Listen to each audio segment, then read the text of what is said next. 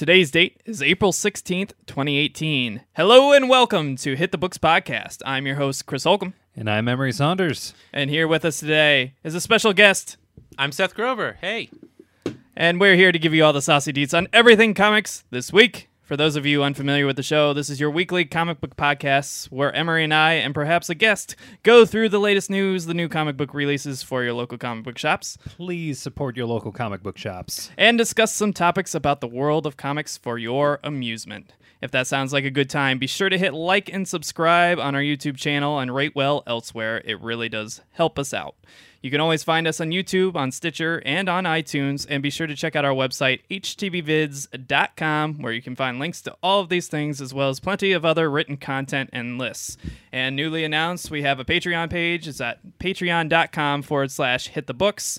If you want to help support independent content and you feel that you are capable, we would love to have you as a contributor to the show. It will help keep the mics on for the future and invest in future shows, which we are currently working on. Yeah. They're not paying me, so the money's not going to me. Don't worry. I'm just here out of the goodness of my heart. Yeah. While It may or may not be voluntary. yeah, again, Notice all he's in between us. purely, Yeah, this is I all There's no can't escape. leave. I've tried. You're stuck here. No, it's all purely on donation basis. Whatever you can donate, even if it's just $1 a month, would definitely help us out. It would go a long lot. way. Yeah. We have tiers on there if you're interested in contributing. Of course, for this month, at the executive level, which is very, very generous, Oh man. a friend of the show, Will Beasley, has joined us as a contributor for this month. So, once again, this is the second episode where he gets mentioned as the executive producer of Yeah. the show. Shout out to Will. Your generosity is very much appreciated. Thank you, Will Beasley. And, of course, if you need some life insurance, he's the one to go to. Oh yeah. Emery, what have you been reading? I actually didn't get to do much reading, but one of the things I did read, it makes me worried, and it hurts. It hurts me deep. What's that, Emery? X-Men Red #3. Oh, yeah. You were, I think you were reading that when I was around at some point. Your special Yeah. Gambit cover. Hot to trot. So what's the problem with it? The covers look cool. No one sounds like real people. When you say that, like, sounds like the dialogue is The bad. dialogue is Oh, awful. The dialogue, it sounds like everyone is trying to sound like the same person. The jokes don't land. The entire plot has them weirdly jumping around all over the globe. Yeah, you were mentioning something about going from, like, Atlantis to Yeah. Wakanda? Yes, weirdly we start them off with traveling out from Atlantis to the UN and then going back to Atlantis, and then the next issue they're just weirdly in Wakanda, and they've made that their base, which continues to be a thing in X-Men Red issue 3. But non sequitur, out of nowhere, shit's popping off in Louisiana, and you know what that means. Bayou. Oh, boy. My favorite Cajun Bayou Billy. Oh, hot. Bayou Billy? So hot. Nickname for him. Really? I've not heard that one. Did you just make that up now? Yeah, pretty much. Okay. Yeah. I like Oh, it. mon ami, I am here to save you. Too French. Yeah, way too French. Would you like my crawdaddies? Oh, boy. Oof. Yeah, my Gambit sounds a little more like Crawdaddy this. daddy. Ha! Boy, you don't know none about the crawdads down My here. souffle explodes. Souffle? No, you're wrong. What? Zillow, boy. Souffles? His power makes it explode. It just... Oh, souffles, though? I thought that was like regular French. yeah, I that's don't- French. They're the It's like same it- thing. most- Canadians, Louisiana, France. It's all the same thing. I'm sorry, France. And Canada and Louisiana. Louisiana. Yeah, about Louisiana. Been What down about there. Louisiana? Been down there. There are some big fucking bugs in Louisiana. Yeah. My time in the Army, I spent many a night on the ground out there, and holy fuck, did I not want to spend more time on the ground out there. Yeah. Apparently, that might have been the only thing big down there because. Wow. Damn. Wow, man. Wow. You just say Just calling out Louisiana. just say your favorite character has a small dick? Is that what you're Jeez. saying? I'm glad we jumped to the same just appropriate place in our heads. It's like he's talking about penises. Yeah. Absolutely. My next question is, what's with you guys and dicks? What? Yeah, about that. No, not about that. About we weirdly have anti-mutant sympathizers just showing up and just saying single words. When, Who would have thought that would show up in the South? it's like, I'm going to show up with a bunch of people, and to this one mutant, I'm just going to say, mutie. Ding, ding, ding, ding, ding, ding, ding. We ain't too good on them words down there. What? Was that dialogue they used? No. Because you said it was bad dialogue, and that's pretty bad dialogue. This is dialogue that I could have expected to show up in that issue. It was that fucking... It was so poor. It was so poor and lazy. Oh my God. It hurts. It hurts almost as bad as realizing that we're on issue 3 and the main team still don't have their costumes on. Well, we already talked about this, right? Do we have flight suits? I swear to God, don't you dare bring up the fucking X-Men Apocalypse bullshit. Emery Oh, is boy. very sensitive about the flight suits. Oh, well, Emery, I'm sorry. The fucking black suits that we keep forcing them into every goddamn time. They look cool. They look lame. They look Okay. plain. So, story-wise, did you have any issues?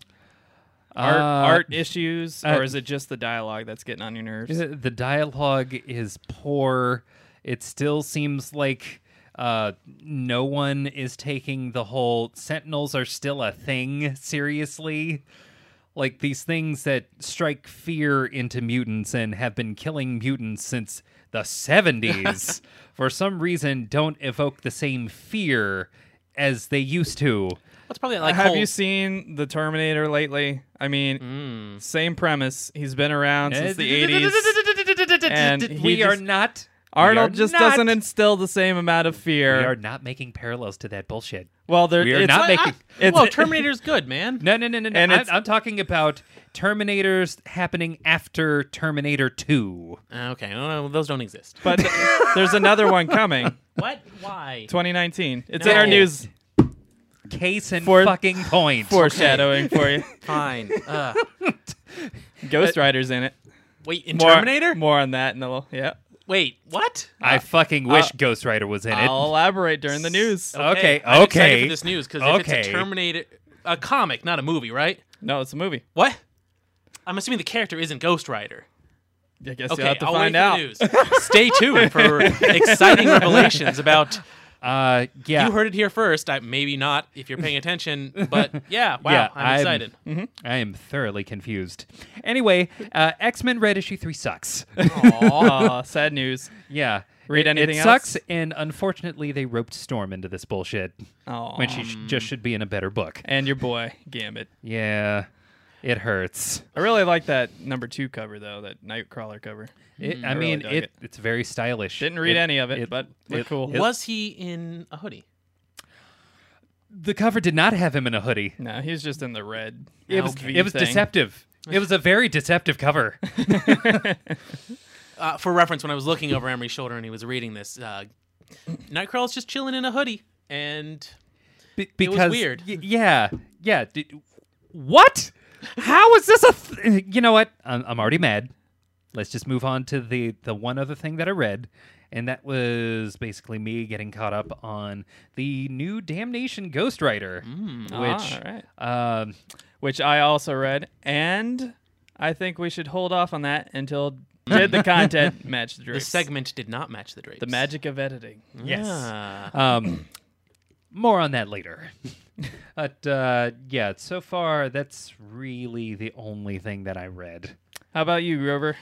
So, as your special guest, I'm a person who's previously been into comics, but I've taken a little bit of a hiatus for an extended period of time. Interesting. Basically, I was buying stuff weekly, and that got kind of out of hand for a while. So I went to Oh, buying. look at these boxes behind me. Oh my! Oh no! Talk about out of hand. Oh, and Yeah. this wall. I mean, And never, other walls in my apartment here.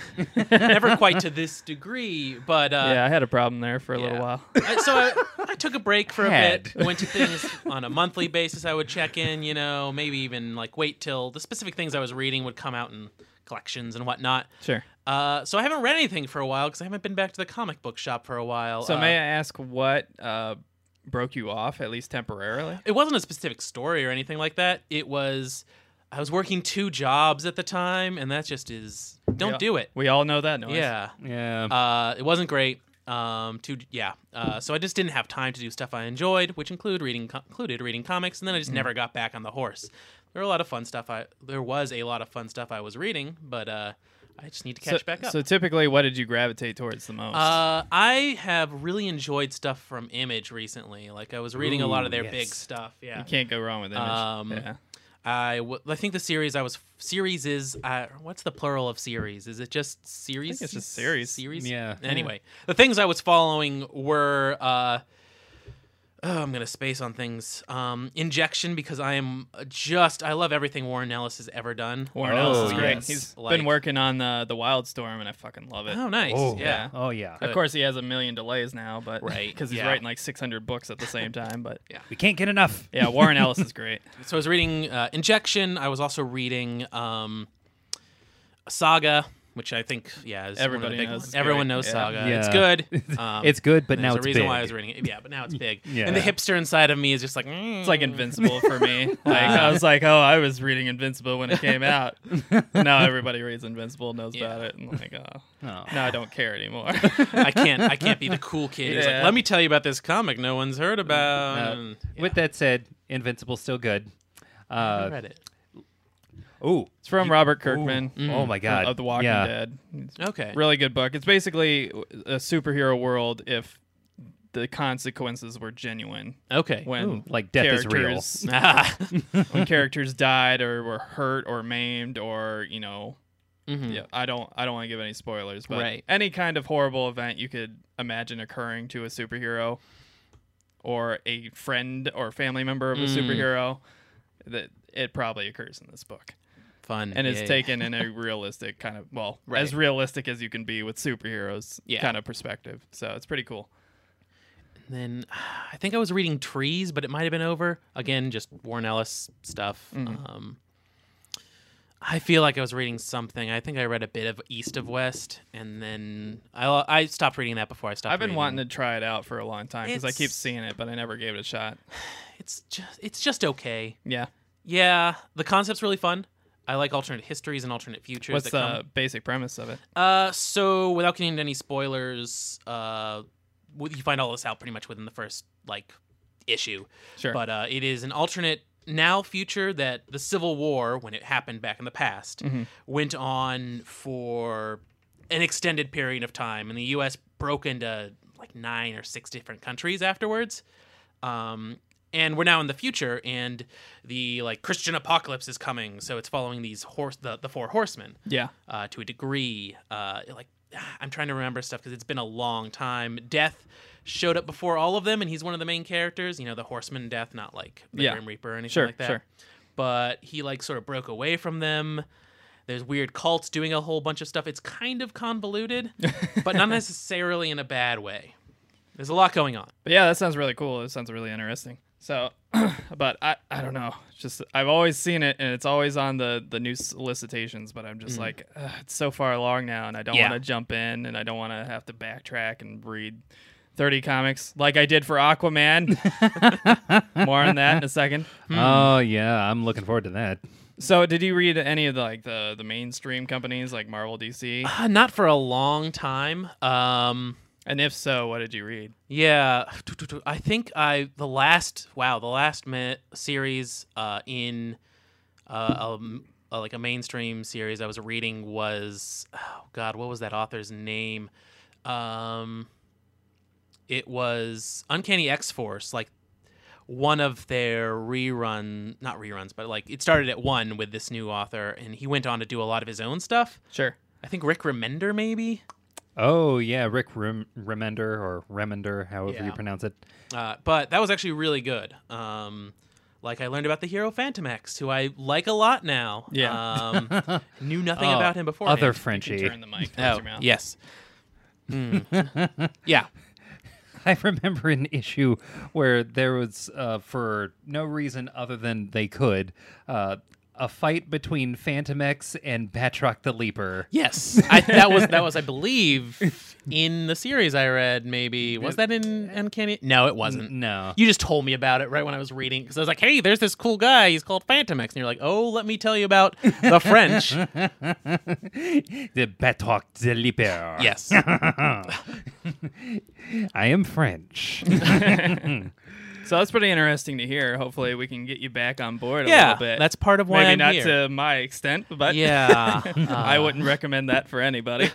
Or part of why I'm here, yes. Or their wallet. Teach me about comics, my friends. Now, I went on a reading spree. This week, I had a catastrophic injury occur to my vehicle, which cost me a shit ton of money. So I figured I'd just go back and read all the comics I've been buying for months and months and months, but never getting to because I'm so far behind. So I did a lot of catch up, and I read quite a few books, and then took advantage of my Comixology Unlimited subscription to catch up on other things. So let me just organize this a little bit, because we have some Did the Content Match the Drapes books in here. First up, Oblivion Song number 2. This is Robert Kirkman, again, of Walking Dead fame. His newest book. The first book I was a little tentative on, because they kind of played coy with what had happened in the past. The basic format of this book is there's kind of a parallel dimension, kind of like the Upside Down from Stranger Things, and there was an incident, and now we know because of issue 2 that it was 10 years ago, and it affected thousands of people, where this dimension crossed over into Philadelphia, and this occupied area of Philadelphia, and a bunch of people were attacked and killed by these kind of like monsters that live over there. And then for some reason, it's not really explained. I don't know if they know why, or if they're just playing coy about it. I don't know. It's just kind of his writing style right now. But for some reason, it left. And like all the people The that universe or the monsters? the monsters and that all the like organic things that were from that universe that crossed over into ours, all of that stuff went back. And it was just in this like weird space in Philadelphia, and all the people, the humans, the regular people that were there, got taken back with them. Oh, fun. And so the government established this program led by this guy whose brother was taken to the other side. And that's the main character of the book. I can't remember his name because I can't remember any of the characters' names. Names are hard, okay? And basically, he leads this really underfunded organization to go back in to try to find people and bring them back. And he has some kind of expensive technology that he's developed that uses some kind of It's beeping. It means it's a good thing. pseudoscience vibrations, to go back and forth or whatever to try to find these humans and bring them back. And the first issue starts with him finding 2 people who are scared of him because they think he's some kind of monster from that world, because they just live in perpetual fear trying to escape these things and survive for 10 years. Oh, wow. Okay. You can imagine what kind of effect that would have on you. And he's been successful with several people, but clearly there's tens of thousands of people that went over. He tries to identify bodies when he finds them. So like there's a scene, and I want to say the first issue, it might have been the second issue, where he finds a body and he takes a dental imprint of it with some clay or whatever, just to identify the body so he can bring closure to whoever may be related to them. And there's like a monument on our side, Right, of yeah, things, I assume obviously. And there's like weird like subplots going on where there's people that are saying it's the religious groups that are saying it's a sign of the apocalypse and it's God's wrath on us and blah blah blah. And they, when families go to visit the monument, they protest them and like fun. yeah, kind of Westboro Baptist-y, you know. But there's like several little threads, and the first issue had problems because they didn't really explain anything, and I was just kind of lost the whole issue. This issue, I feel like they explain things a lot more, which is good, and they actually fleshed out the characters a little bit. But I still feel like there's just too many threads dangling that you know makes me want to keep reading, but I not more than like 3 or 4 issues if I have to like keep reading just to stick with this and figure out what the hell they're talking about. And it's not like it's a big mystery. They already know all this stuff. They just don't feel like sharing it with the reader. So not my favorite one of Robert Kirkman's works, but it's solid, even if the premise isn't particularly original.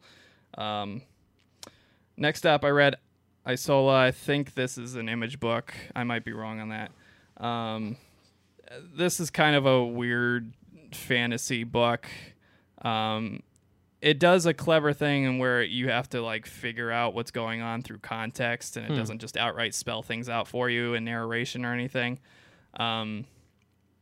It's basically about this young female soldier who is protecting this weird like blue tiger, and through context you find out that the tiger is the queen of whatever kingdom she's from, and something occurred that transformed her into this tiger. Okay, it's not just like the tiger is our queen. Yeah. Okay. And she can't speak or anything, but she like still gives inflections through stares and body language and stuff like that. And they have, for some reason, they're on the run and they're trying to get to some kind of destination, I'm guessing, for some way to fix whatever happened to the queen. De-tigerification. Yeah, and there's some weird characters, like it's kind of like Tom Bombadil-ish from Lord of the Rings. The books, not the movie. Right, yeah. No, I'm aware. I know Tom. Well, We're some friends. of the nerds out there might not know, okay? I feel like the nerds would know if you want to insult us like that. Yeah, I'm a huge Lord of the Rings guy, so. But there's a character very much like that shows up and then disappears, and it's just like, okay, well, I have all these empty threads and nothing's been explained. I kind of have the context, but I still don't really have a reason to care about any of this. And I feel like the main character, the young female soldier, is not very consistent with how she acts and what she says. So it's just very all over the place. It might get better with the second issue, but I don't think I'm going to continue reading. It just didn't grab me at all. And quite frankly, there's just so much good stuff out there right now. It's, it's a good problem to have. Yeah, exactly. But, maybe I'll come back to it one day. We'll see. The next books I read were The Highest House. I want to say this is also Image. I might be mistaken. Watch the YouTube video. If I'll put it on the screen if I'm wrong. But Highest House, number 1 and number 2. These books were great. I really, really enjoyed these. They drew me in with their cover art when I first saw them, and I finally got around to reading them, obviously. And the content inside is very good. The basic premise, the basic setup is it's this kind of gritty, kind of dark agey type of book, dark age Europe type of place, but there's some kind of mythical elements. The world has a single deity that they worship. The great priestess or something, I don't know, something along those lines. And it's monotheistic now, but they established that there was multiple gods that were worshipped in the past and were real, like physically in the world existed. And they've all been kind of squashed out through wars and purges and, the typical type of, story. But the story revolves around this one child whose mother sells him into slavery to a slave trader in the first issue. So it gets to some pretty dark, serious topics right in the beginning, and she does it to get the money to basically take care of her other 3 kids who are not, sickly, and he's kind of sickly because he's malnourished. And then she also tries to sell his sister, who is blind or going blind, and the slave trader identifies that she's going blind. and says no, like clearly you're just trying to sell me broken goods to feed your kids or whatever, and was about to send her off, but he notices something particular about the son. And they don't know who the father is because it's kind of implied that the mother is like the local prostitute. So the boy is sold into slavery to this wealthy kind of, I don't want to say he's the Mandarin, but he looks like the classic Mandarin. Oh, no. He looks a lot like the Mandarin. Looks like that. How many rings does he have? Quite a few. Oh. And he's also maybe magical. Oh, Wow. God. But I'll elaborate that on. It's like, did we pull a villain from fucking Flash Gordon? I feel like we pulled that fucking villain from Flash Gordon. But it really is a good book through and through, and you basically follow his story in this kind of weird slave environment where he's trying to stay out of trouble, and there's enforcers among the slaves that basically are in charge of the other slaves, that some are cruel, some are nice, some are doing their own thing, but there's also this kind of subplot to his personal history via his father, Who is his dad? Yeah. that's important to the storyline, and there's some supernatural things that go on towards the end of the first issue, and definitely in the second issue. And it's just really fun and really good. It gives, even though it deals with kind of dark material, the fact that your main protagonist is a young child gives it kind of the levity of, say, like a Hobbit book or something. Okay. And I hate to draw the Lord of the Rings analogies so much, but it's appropriate for this title. Fucking And nerd. Oh. it kind of has that seriousness and direness of like the Witcher series. Okay, yeah, that's With- kind of like the feel I was feeling Yeah. universe-wise. That or like Westeros or something like that. Exactly. And it kind of has the levity of the main character being kind of like a Bilbo Baggins type of thing, just kind of like a against the world, this smaller than life type of character that just, rises up to the occasion, or tries to when he can, within the limits of his society and whatever's going on around him. So I would highly recommend Highest House. That book has a great start on issue 1 and 2. Next one, The New Age of DC Heroes. I caught up on a few of the titles. Our Spider-Man Nightcrawler ripoff, Sideways. Sideways. With God, the worst no. name ever. That's their hero name? The hero name Yeah. is Sideways. It's not even a noun It's an adjective. Thank you. that he tries to use for terrible puns. Oh no. Oh. It's pretty bad. So this book, I read issue 2 and 3. Further establishes that this is a Spider-Man / Nightcrawler ripoff by introducing a symbiote. Oh, fun. Now I don't Really? know. I don't know it's a symbiote, but there's a dark goop that comes from the Dark Knight's Metal universe, and because of Sideways ripping through time barriers and space barriers, that drops onto a duck and possesses a duck. A duck? And that's Is yes. this also a Howard the Duck like ripoff? No? Not Okay. yet. It could be. 'Cause- But if you were wondering if this is a Spider-Man ripoff, it's starting to feel more and more like it. Oh, God, they but- even got the goop. But much is the like the goop's name? Terrifics, it's well done. Oh. It's done in a way that's fun and easy to read, and there's kind of funny moments, especially in issue 3, where he's in the hospital because he thought he could catch like a lamp pole and like stop his fall, and ended up just breaking his arm. Oh, jeez. And then he teleports himself to the hospital, and he's in a mask and in a naked nightgown. And then a villain shows up, and he has to fight the villain with only his mask and the nightgown with his All right, butt that's and fun. stuff out the back. And he's just a young teenager, and like the first book, I think he's basically showing himself on YouTube Live, like. Yeah, Teleporting geez. from place to place, Transparent hero. showing off that he's a hero, and then this interdimensional dude just shows up and goes, "You're breaking space!" Please stop. It's like literally his first word was stop. But it's Can I follow this guy? I want to read a comic about him. Right?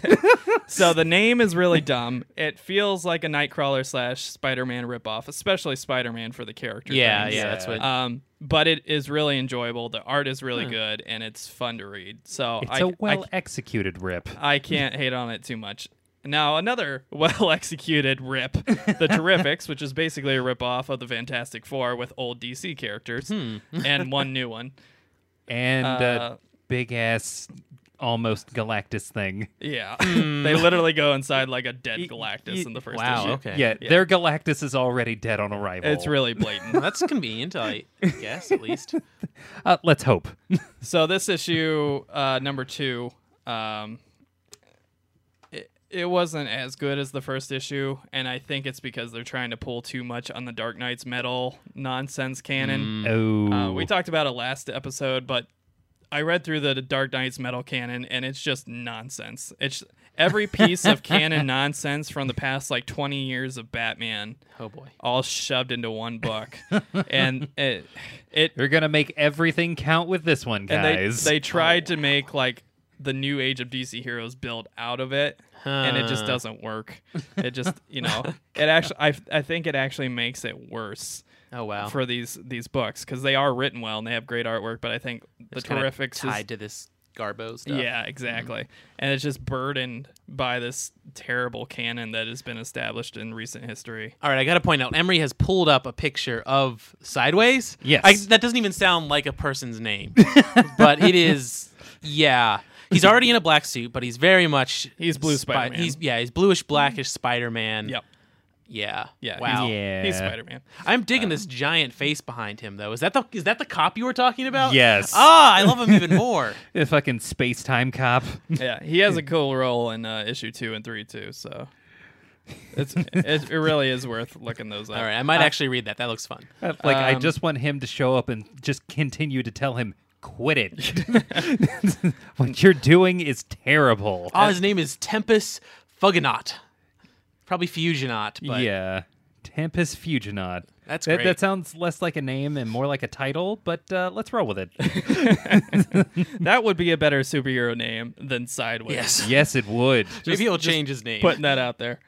And then the final book from the new Age of DC Heroes that I read this past week, Immortal Men #1 has finally come out, and Yeah. 6 months late 6 months. Yeah, that was because quite the Jim fucking Lee delay. is just stretched way too far.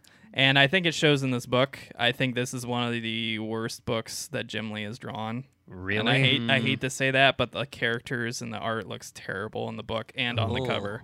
It's a rough book, and I honestly believe, especially with all the delays and all the compounding evidence of all the other Jim Lee titles that keep getting delayed, that they're just overworking him, and it's making everything else around him suffer. They're forcing him to shit stuff out, Yeah. which is unfortunate because Jim Lee is normally really Yeah, like, he's top tier Yeah. comic artist. Like it's really disappointing and sad for me as a fan, because he is such a wonderful talent and just he has such a great legacy, both with Marvel, DC, and his own company and his own stake and Image. Yeah.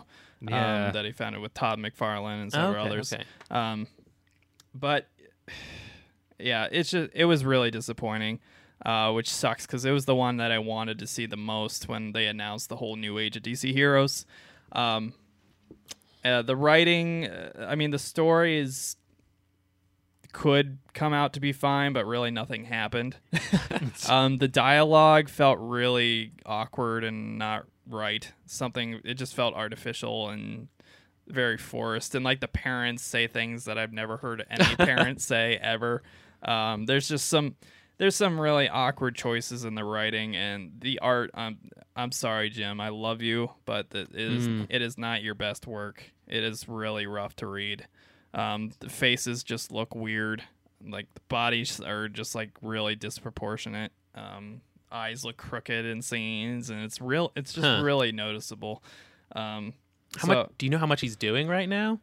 I know he's doing Immortal Men. I know he's been doing alternative covers for just about everything. All right. He did some Superman stuff recently. He's one of the creative directors at DC with Jeff Johns. I mean, he's got a ton of Just stuff. too much work. Plus his independent work with like an Image and his stake in Image and everything. So I'm sure he's just constantly busy, and I know he does a daily YouTube channel. It's Oh, like wow. several Oof. hours long where he shows you how to do stuff. And like you're spending like 2-3 hours doing that, and I'm At like, least, yeah. what are you doing? Like you have an actual job. But I just think he's overworked. I don't know if it's him doing it to himself or the company just trying to stretch him too thin, but I think his art is starting to really suffer for it. And I mean, you can look at his variants for the Dark Knight's metal books. Like the first one he did was great. And then you can see just a decline in quality of all his variant covers all the way to the last issue of Dark Knight's metal there. And I think he's just stretched too thin. Maybe he's got a hand injury or something. I don't know, but I feel like he's not putting out his best work right now. And that wraps up all the New Age of DC Heroes ones. Let's see here. Make sure I got everything. Yeah, with that, let's jump into our latest segment, Did the Content Match the Drapes? This is our weekly segment where we talk about did previous covers and variant covers of the week have content as good on the inside as the outside. I have a lot of them this week, so stick with me. The biggest one, Aquaman. I read Oh my God. 34 issues of Aquaman Oh, wow. in 1 week. Famously, I am a huge Aquaman apologist, and specifically New 52 Aquaman and onward, because his book is genuinely great. Especially post New 52. I really like how they reframed his character. I have always hated the hook hand, like douchey king, that never lived on land and doesn't have any kind of human characteristics. He's just a big I have to rule over 75% of the earth. And he talks. What do you do daily? He talks like a goofy Thor, ye shall step back from the throne of Atlantis. I hate that version of Aquaman so much. I really hate it. So I was genuinely impressed and relieved when they brought back the old Arthur Curry Aquaman, who is human and grew up as human, and found out he was Atlantean later in life, that his mother was the queen of Atlantis. Boy who was figuring himself out in Mercy Reef. Yeah. So if you haven't read the New 52 arcs, they're really good. They're worth reading. It's basically him coming to terms with the fact, and then Throne of Atlantis is basically the overarching story that involved the Justice League and his brother Orm, and the kind of conflicts between the surface world and Atlantis, and his kind of divide between the worlds, trying to save everybody from killing each other. And the first several issues of the new Aquaman post Convergence, which again, dumbest event ever. I hated it so much. I can't express to you how much I hated that. Are you familiar with No, what I was happened? about to ask for me or anyone else who may not know Convergence. If you are not familiar with what happened during Big dumb Convergence. event. Now, I do love big dumb events. Marvel had its own version of this with the second Secret Wars. Yeah. The second one. Which, again, these companies rip off each other constantly. So Yeah. they did the same event, basically back to back. Which was really fucking staggering to watch happen. Yeah. And ironically, they're both doing their new fresh takes at the same time, too. Oh, boy. Yeah, they very much rip each other off. But Yeah. DC's version of this event, which again is very similar to the Marvel one, basically all the fanboys that were crying about the things they didn't like about the New 52 changes, like Superman's red underpants that got removed for just blue pants, so he looked like a normal fucking human being. Hey, man, sometimes you need red underpants. Come All on. right. Kryptonian overpants. Whoa, whoa, whoa, Grant whoa. Morrison. You get that weird, trippy Grant Morrison bullshit out of here. Wait, is that but at one point canon? Well, it was specifically a separate story called, I believe it was Superman All-Star? Okay. All-Star not, Superman. All-Star Not Superman. super underpants. The Kryptonian overpants was Grant Morrison's hot take on what he thinks should be a justification of why he wore them on the outside. Wow. So, okay. Yeah. It's So, like, but it's a Krypton thing. You Yeah. wouldn't understand. yeah. And Well, there's he wouldn't understand. You know, so basically there was Okay, go ahead. Yeah. the main books is what there's a handful of issues about, and most of them kind of aggravated me as a DC fan because most of the complaints were, oh, it's not lighthearted enough like Marvel. Do it like Marvel. Why aren't there more lighthearted stuff like Marvel? Why won't you tackle more social issues and introduce more diversified versions of the main character like Marvel? And so these complaints kept coming and kept coming and kept coming from a very small pool of people that are allowed on social media. And eventually I think DC caved, and that's what Convergence became. Okay. And Convergence took all the previous versions of these characters that were liked And converge to them. and put them in the same goddamn universe and had some conveniently die off, like Superman. The New 52 version of Superman was the one that received the most complaints. Because so he's dead now? People didn't like that he wasn't like a stand-up good boy scout for everything anymore. Now he had some complexity. He was a little, not gritty, but he wasn't always like the pinnacle of good behavior, They humanized him, Yeah. or in this case, maybe a little overly. They made him a humanized little less than Jesus, and they toned his powers down a little bit. But Superman fanboys couldn't have it. It's all or nothing with Superman. So they killed the new version of Superman and brought back the old version with his kid and his wife Lois, whereas the New 52 one had a thing with Wonder Woman. So there was several incidents like that. They brought back the hook hand Aquaman. And they have. I'm pretty sure they still have several versions of Nightwing, Just around. just around, leading different teams. Oh, wow. And I have no idea which one's which, or which this one's connected to is- which. It's extremely confusing. Sort of ongoing? Like the events, it's not all resolved. We're not down to one version of each person? No. Oh, no, God. No.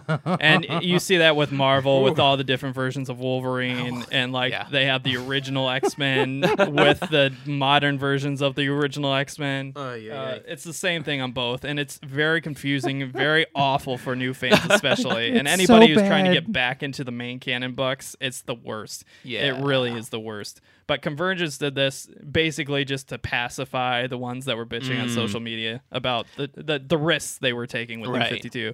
Meanwhile, they're completely ignoring that books like Swamp Thing and Aquaman and Batman and Animal Man were fucking evolutionary. Like, Ooh. just fucking awesome. That was one thing I forgot to mention. I had actually read Animal Man. That book is great. Right? The New 52 Aquaman is phenomenal. Oh They had my Justice God. League International, which was phenomenal. They had Green Lantern, New Guardians, which features Kyle Rayner leading a team of different colored lanterns because he's become a White Lantern and is trying to recruit like different people to help him solve a certain issue. I won't spoil it for you because I want you to read it. It's still great if you go back and read Green Lantern: New Guardians. They had tons of great artwork. They brought characters back like Martian Manhunter. They gave Manhunter, which is one of my Manhunter. favorite DC characters. They gave sounds Static good. Shock his own book. Oh, nice. Which is something they needed to do for a long time. They took a lot of chances, and sure, they missed on a handful of books, but that's a given when you release 52 new books in a brand new launch. That's a lot of books and a lot of artists and a lot of writers that you're taking chances on, and I think they had way more hits than misses, and Convergence just completely threw that all away and brought all of these characters together and just mushed them, and it was really disappointing. So that's the overall arc there. So this run of Aquaman is where I picked up, and our very first episodes, I want to say cover of the week.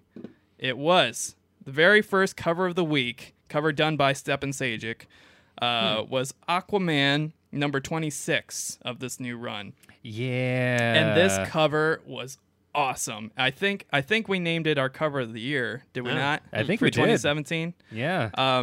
This cover is awesome. I love Stepan Sajic's work. He's just an awesome artist. If you're not familiar with his work, he kind of gets a bad rap because he's worked on some kind of sexy comics. Little like- smutty. Was it Sunstone? Yes. Yeah. Sunstone is this web comic that became a collected volume, and then he's he worked on the old kind of exploitative Witchblade and several other works. But he's a fantastic artist, and it doesn't detract from his talent. And when he Right. does stuff that isn't kind of smutty, like, it's still great. And even stuff that is smutty, like Sunstone, is a great read. I Right. really, if you're comfortable with reading about S&M and stuff, and like those kind of relationships between characters, it is a good read. It's a fun read, with a lot of good writing and good humor. And Stepan Sajic's his and art, his very sexy artwork. yeah, Oh and my. his artwork in this book when he starts his run, which I think is in the 20s, is where Stepan Sajic runs in, and I think Dan Abnett starts around the same time. I don't remember who the other writer is. Up to that point, the books were really kind of disappointing. They kind of backtracked into that overly dramatic, like king-like Aquaman. Didn't have the hook hand, thankfully. Well, that's It was good. like Or the welcome to goatee our beard, long Lord of hair the thing Rings going. Oh, that like golden Game of mullet. Thrones-ish. Yeah. But it still had the same basic premise from the New 52, and it was still kind of building off it, even if it was kind of backtracking a little bit, which I was disappointed with. But once Dan Abnett stepped in for the writing, you saw a completely different side of Aquaman. And I think we are in the middle of probably the best storyline that Aquaman has ever had, and one of my favorite storylines from DC in probably 10 years. It was great to catch up. And again, his Dan Abnett's royal run starts around the 20s, I think. Okay. And yes, just to give you clarification before we really get into it, all of the Aquaman books I'm about to mention match the drapes. Okay. That's That's good. The content for this particular story run is great. The artwork is great. And there's a little bit of disappointment for me because Stepan Sajic didn't do the full run. It changes over to Federici, I think Riccardo Federici, on the second half of it. And then there's one issue, I think it's 34, where it goes to some completely different artist that is not qualified to stand next to Federici and Stepan Sajic. I'm sorry, his work was just cartoony and sloppy and didn't match the levity of the story. Okay. And it really, really showed. I thought it was at its best when Stepan Sajic was doing his thing because I thought the characters were more expressive and very, I don't know. There's a specific character that relies on body language, and he's an expert at portraying body language and facial language. Stepan Sajic just knocked it out of the park. And Dan Abnett's story there is really great. It's kind of like if you took Aquaman, who is grounded, and gave him a storyline akin to like Game of Thrones. Oh, that'd be fun. And kind of like Empire Strikes Back from Star Wars. It's like a weird mixture of really great content and really great concepts. And you see him get reduced from this kind of inherited royalty down to basically a bottom dweller, both figuratively and literally, in this book. And it's really cool because now he's seeing the parts of Atlantis he hadn't seen before, wow. and the people in Atlantis that are kind of pushed aside because they've been adapted in ways that don't look human. Like, okay. you have the people with like mutations that look like, they have scales, or maybe they are crab-like or something. Crab people. I knew you were going to do that. Yeah, it was coming. Walk like crab, but talk like people. But he sees a whole new dynamic, and he sees this criminal underbelly that has been well served by ignoring the royal families. And there's like different precincts around Atlantis. And I don't want to give it away, but there's reasons he's trapped there, and there's reasons he has to hide that he's the king and stuff. And so he adapts the identity of the hook hand Aquaman. Oh, okay, that's fun. Yeah. I like that. That's So creative. it was a really cool use by Dan Abnett of the classic, like, ridiculous 90s Aquaman, but in a way that made real sense Yeah. and actually gave it heart and gave it levity. And he has to kind of like regain his confidence and his future wife Mara is on the outside looking in for, again, reasons I don't want to spoil, trying to help him. And we even see Aqualad take a break from the Teen Titans to come help out. Oh, nice. And this is a really cool version of Aqualad, by the way. So just all around, it is a great book. I was disappointed with the changing of the artists. I'm hoping that the artist that was on the last issue isn't on the next issue. I think I looked ahead, and I think it goes back to Federici, which is a good thing. I have to spell out this dynamic. Stepan Sajic has a very expressive, cool, but really well detailed. Very You've got it pulled up on the based screen on the there, covers. and It's quite good. Yeah, very detailed kind of paint style. yeah. Federici is also very detailed and painty, but it's more like regal. It's more like something you'd see in like a really old like fairy tale book. Oh, I like the sound of that. Again, really like well defined, but everybody's like very square jawed and regal and just I don't know. It just wasn't as light as I would like based on what had been built up to that point with some of the characters. But it's just great, and it's kind of like a love letter to both the past and the present of Aquaman, and in the best way possible. That's good. And I'm hoping that the art doesn't keep fluctuating because it's really jarring when you're in the middle of a great story and the art just suddenly changes drastically. Yeah. And you're trying to like readjust your brain to the new kind of expressive art style because the characters feel different when the art is different. Yeah, for sure. I can't express that enough. The writing can be exactly the same and have the same kind of dialogue levity or lack thereof.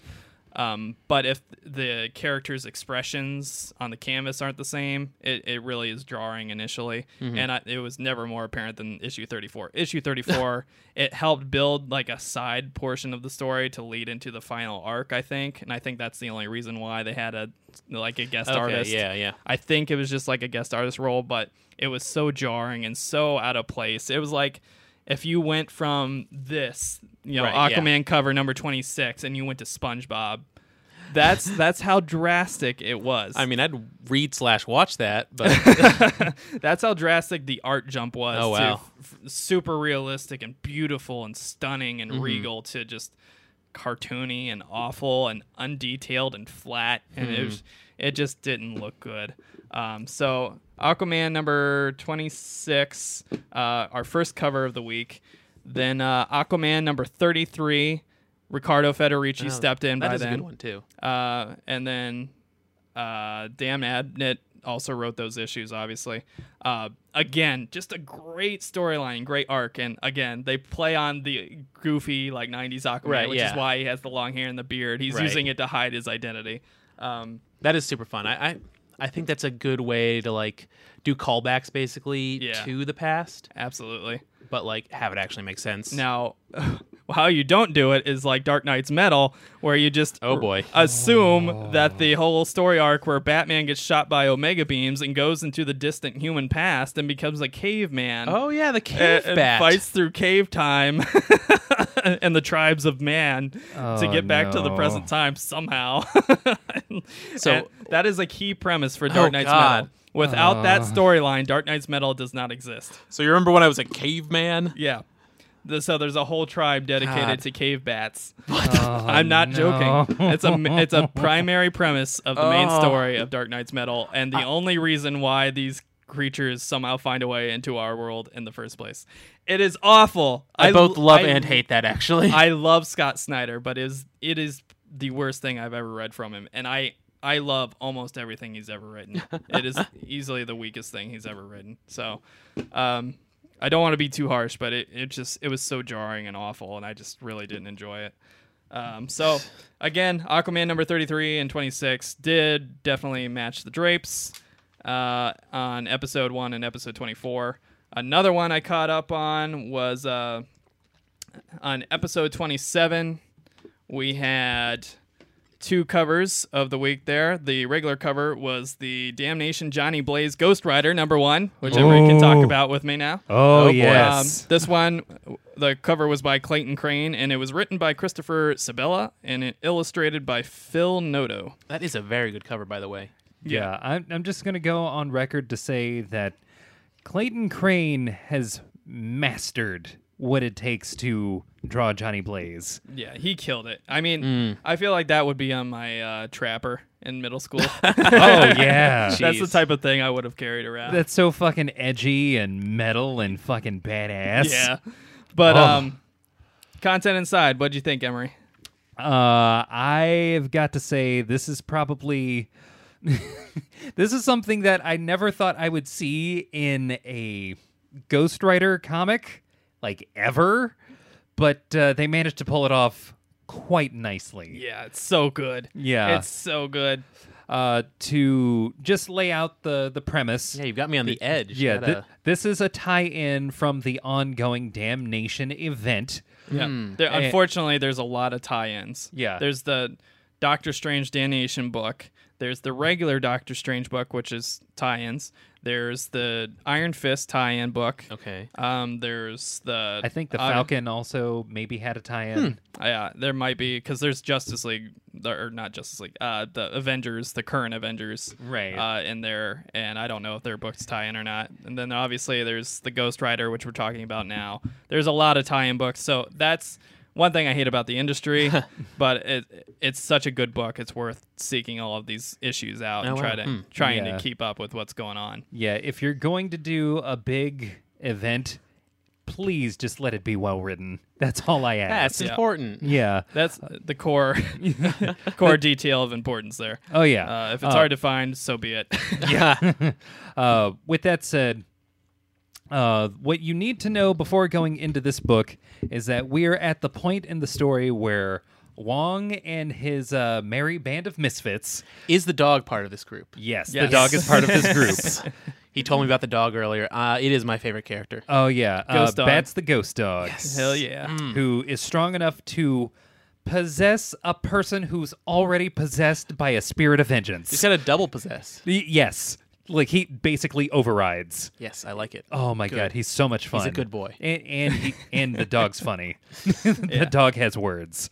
But yeah, that team aside, we get to the point in the plan where it involves Ghost Rider, Johnny Blaze confronting Mephisto. Who is basically Marvel's version of the devil, Yeah, if you're not familiar. yeah. Mephisto, Marvel's version of the devil, is confronted by Ghost Rider, and then before a fight happens, Mephisto decides to, instead of actually just fighting him straight up, he lifts the curse that's been on him this whole time. Just so, probably for shits and giggles, he can kick him out of a fucking window that's God knows how many stories up. Hell yeah. And Hell yeah. That's awful. It is. It's Yeah, very the- bad. You're never Don't- coming back. I've been banned. Oh boy. the hell yeah actually comes after he's been sent to hell. Again. This is actually, as you learn a page or two in, part of the plan. Oh, okay. Which is kind of a spoiler for the main book. Because Kind- you don't realize that when he goes up to the tower and confronts Ah. him. You think, you're shocked. You're like, oh, fuck. Ghost Yeah. Rider didn't expect that. And then the tie-in book's like, oh, he expected it. He knew. Like, not only did he expect that, but Mephisto played straight into it. I gotta say, you were reading this earlier, and I was looking over your shoulder, and I just love Mephisto's design. He just looks like the biggest asshole, and I love it. It's like, imagine, like, Shades of Red Vegeta. Yes. But, like, Ooh, a snarky, chef's kiss. a snarky casino asshole. Yeah. I also love that he just stole Vegas.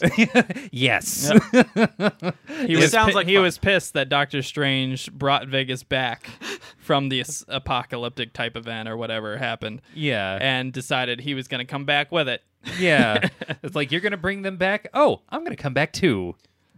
Hey, I already claimed this one. I already Las said Vegas keepers. is mine. But yeah, No, like, overarching, like, subtext needed for this one. Yeah. Mm. And he kind of plays on Doctor Strange's, His need to be a hero. need to be in charge of everything and ahead of everything to, gamble. Oh, yeah. But it's really great. It's a great story all around. Yeah, it does actually have me interested. I issue- might read this one. Yeah. Without spoiling it any more than we already have. Yeah. Did the content match the drapes? Yes. Hell yeah, it did. Hell Every yeah. time. Hell yeah. Oh God, please Only- stop.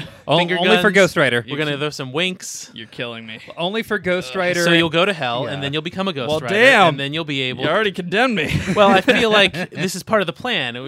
Yeah. You go to hell and, I meet enact bats. the plan. Yeah, I just want to hang out with a dog. So Ghost dog. sorry.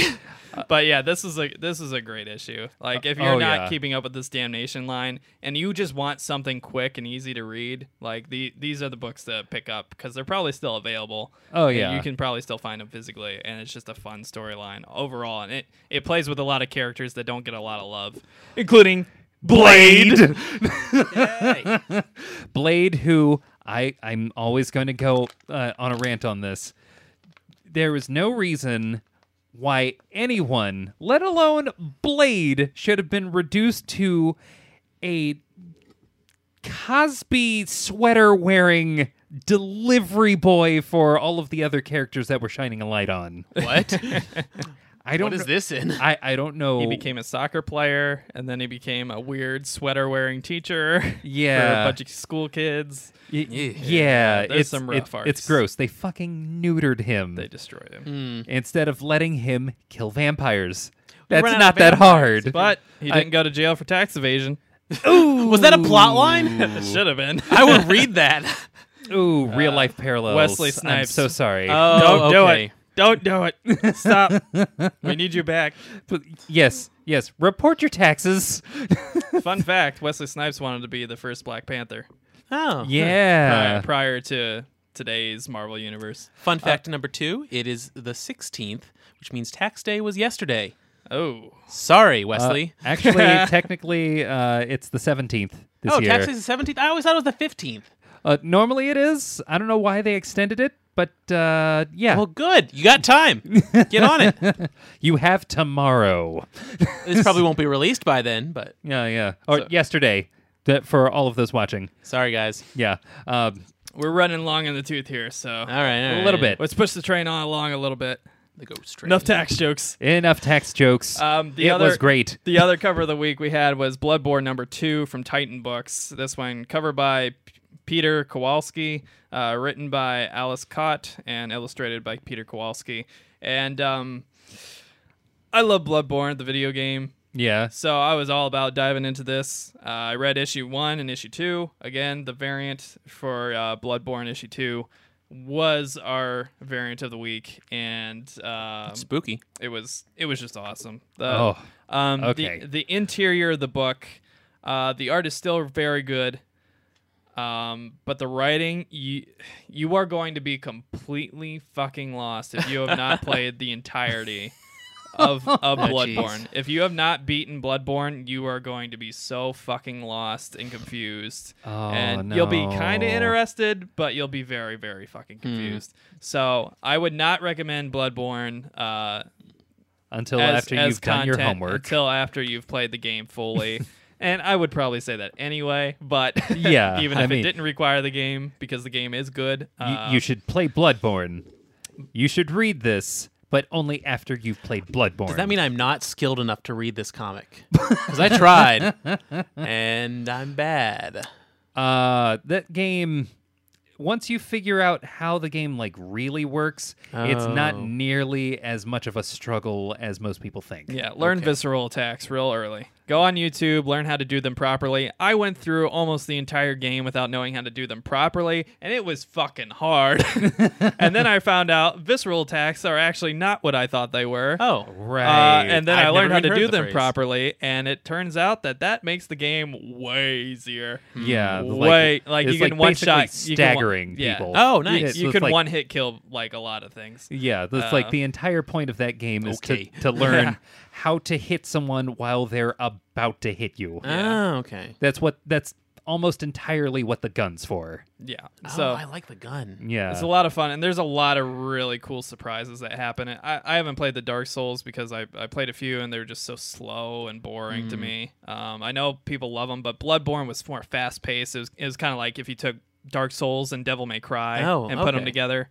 I'm actually Yeah. going to go on record in saying Bloodborne actually, once you figure that out, teaches you how to play Dark Souls. I got it because I really like the aesthetic. I am all about that spooky stuff. Yeah, Yeah. And it's really good. it's very pretty. Definitely worth it. And I think it was it free on PlayStation Plus It not was. too long ago? Yeah. So- Sony, please support us.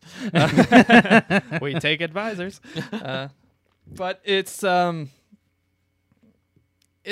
okay. I don't think you necessarily need to read it. It's setting up for a decent story. The whole first issue just basically introduces you to this world again and illustrates that the things that happen in the game still happen in the book. Like you still die and you go to the hunter's dream. Okay. And you have some conversations with the characters in the Hunter's Dream. Again, I don't want to spoil too much because I want you to play the game, and these are nice surprises. Well, from I the game. certainly died. But there's some conversations with some specific characters you have, and then you go back and instead of starting from scratch, but everything's kind of still established. You like relive the dream from the beginning. So every time he dies, he goes back to the start and has to redo everything he just did, including going back into the town and meeting the other hunters and setting up the story with a specific like child character, which has the pale blood they call. So The Pale Blood. the pale blood. Ooh, spooky. But it's good. But don't read it unless you've already read the blood or played the Bloodborne game. Excuse me. Play the Bloodborne. I think that's all did the content match the Drapes books. Just to build off those real quick, I read Mera, Queen of Atlantis, which spins off of the current storyline in Aquaman, which again is probably my favorite characterization of Aquaman to date and my favorite story to date. I hate the whole Atlantis court intrigue thing. In the past, I've always thought it was goofy and like the whole like how they got to speak in like old English, you know, That's how you speak in a to royal remind court. you that this is a ancient society, you know. I just hate that they don't adapt, especially when they already have contact with the surface world. Right. It's just goofy and just not palatable to me. But this version is really great and really. Dan Abnett is doing a great job, and he needs to just never leave that book. Well, I think you've sold me. I was never a fan of Aquaman. Yeah. But I like the description you're giving it, so I might check it out. Yeah, Sounds if you're good. interested, I would say just look up a Wikipedia or something for what's happened up to his start. Right, just start with, and then Abnett? and start with Dan Abnett's run. Okay. And I think it starts in the 20s. I think it's like early 20, 21, maybe 19, somewhere in that range. You'll recognize it immediately because the art goes from like really kind of bad and cartoony to Stepan Sajic like pristine and just fucking Yeah, amazing. it was quite good, yeah. Oh, yeah. But the Mera, Queen of Atlantis book spins off of a spoiler for the main storyline, so I won't go too far into it. But it focuses on Mera dealing with some struggles on the surface world. And the second issue in particular was pretty cool because it kind of humanized his brother Orm, who has taken up a secret role on the surface world since he escaped from authorities. And Orm Marius. That guy. he actually has kind of a cool arc going on in this Mera book, and surprisingly enough, Mera isn't the most interesting character in her own book. It's Orm, who is Aquaman's brother, his half-brother, who Interesting. was previously the King of Atlantis before the Throne of Atlantis storyline where he attacks the surface world. So it's very, very cool, and I really liked it. And it plays off of my favorite storyline for Aquaman in the New 52, which is Throne of Atlantis. So there's a lot of really good, like, well tied in canon there, unlike Dark Knight's Metal. So Mera, Queen of Atlantis, very good books. As long as you've read up to that point in Aquaman for the Dan Abnett line. And then the final book I read, oh man, that's a lot of books. Yeah. Domino #1, because I love my girl Gail Simone. Oh, yeah? Gail Simone is probably my favorite female creator. Maybe Santa Takeda, as an artist is up there, but I think Gail Simone is probably my favorite writer, female writer in comics today. And Domino #1, it was okay. It was interesting. I've never really cared about Domino to begin with, so it's kind of a hard sell for me already. And I'm not a Marvel guy like you are, so maybe you would enjoy it a little bit more. It's like already you're trying to read a book, while probably well written, about a person whose only power is luck, and I like that power. Okay, I mean, and Gale uses it to good degree. yeah, that name's really familiar. It's used I'm well. Terrible with names. What else has Gail Simone done? She did a really good run of Red Sonja. She did the new 52 Batgirl, which is brought back Barbara Gordon, which is awesome. It is the best Barbara Gordon there's ever been. Period. Yeah. And it got ruined when they changed her costume and made her cartoony and moved her to the suburbs, and then that sleeps around with people and fights criminals, which are basically just students, in the suburbs of Gotham. That doesn't. It's awful. And she they loses made her high-tech Barbara bat Gordon costume that not Batman Barbara gave her Gordon. and decides That's to what wear a this leather is. purple jacket with bright yellow gloves. And It's an odd choice. And they took this character that Gail Simone had rebuilt, both figuratively and literally, yeah. because her spine was rebuilt. Oh, but yeah. I mean, guess that makes sense. Yeah. But Barbara Gordon is supposed to be this brilliant, Yeah. like well-rounded character with a cool dynamic with her mother who abandoned her and her father who's constantly on the job fighting crime in Gotham, and she's always a target to exploit against Gordon, both as Batgirl and as just Barbara Gordon. And it plays with all of those dynamics. Her brother is, has a lot of mental problems and is at times interpreted as like criminally insane and stuff because of the mother abandonment things and the trauma of always being the target of super criminals to use against Gordon, and there's just so many great threads and dynamics and lines, even like a little bit of the past history with Nightwing and how they kind of play that dynamic where, they're not together, but they still acknowledge that stuff happened, Gail Simone just did it perfectly, and the artwork was great too. Like it was fantastic. And when they changed her to this kind of ditzy, like college girl in the suburbs that wears this goofy purple outfit, and every time she's in a crossover, it looks horrible because everybody's in a cool like superhero costume. Yeah, superhero costume, and she's in this goofy leather jacket with a yellow cape, and it looks awful. But she's done a lot of great work. She took a fan poll to see what character she should do, and Domino was the one that kept recurring, and she was like, I want to do Domino. All right. So she's tackling a hard character because it's not the character that's really well known or really well respected in any way. Yeah. And I think she's doing okay. It seems like it's building up to just be a generic, like, criminal organization hires mercenaries story, and we found you and we've targeted you because you targeted us. That kind of dynamic. But there's some cool character moments, like it's her birthday, and there's a surprise birthday party for her, and like everybody shows up, like all the X-Men show up, and like some supervillains show up that she's worked for, and like Deadpool shows up and crashes the party, and all the typical stuff you'd expect. So it's a good book. It's fine. I don't care about Domino enough to like keep reading, so I'm probably not going to. But I love Gail Simone's writing. The dialogue's great. The art is really good. So if you like Domino or you're interested in supporting Gail Simone, that's a good book to pick up. So that is all the covers and the comics that we have read.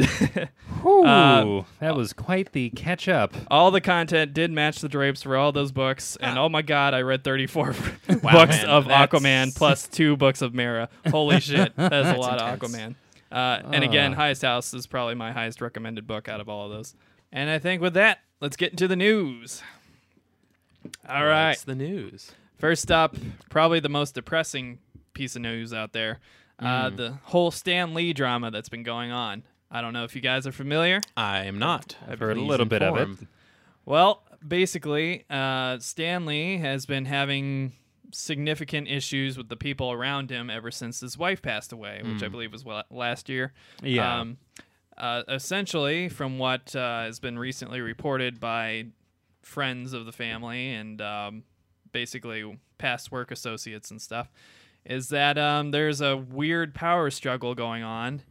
Stan Lee, while still being Stan Lee, is not in the best of health and is not necessarily 100% in tune with his faculties and his finances, which obviously needs about an army to manage.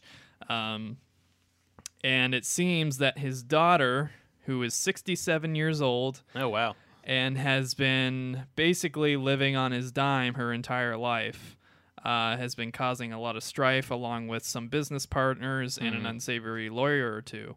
And basically, the allegations and the things that have been coming up in these different reports, the most notorious one being from the Hollywood Reporter, who is reporting on the basis of a handful of family members that witnessed what was going on in the household.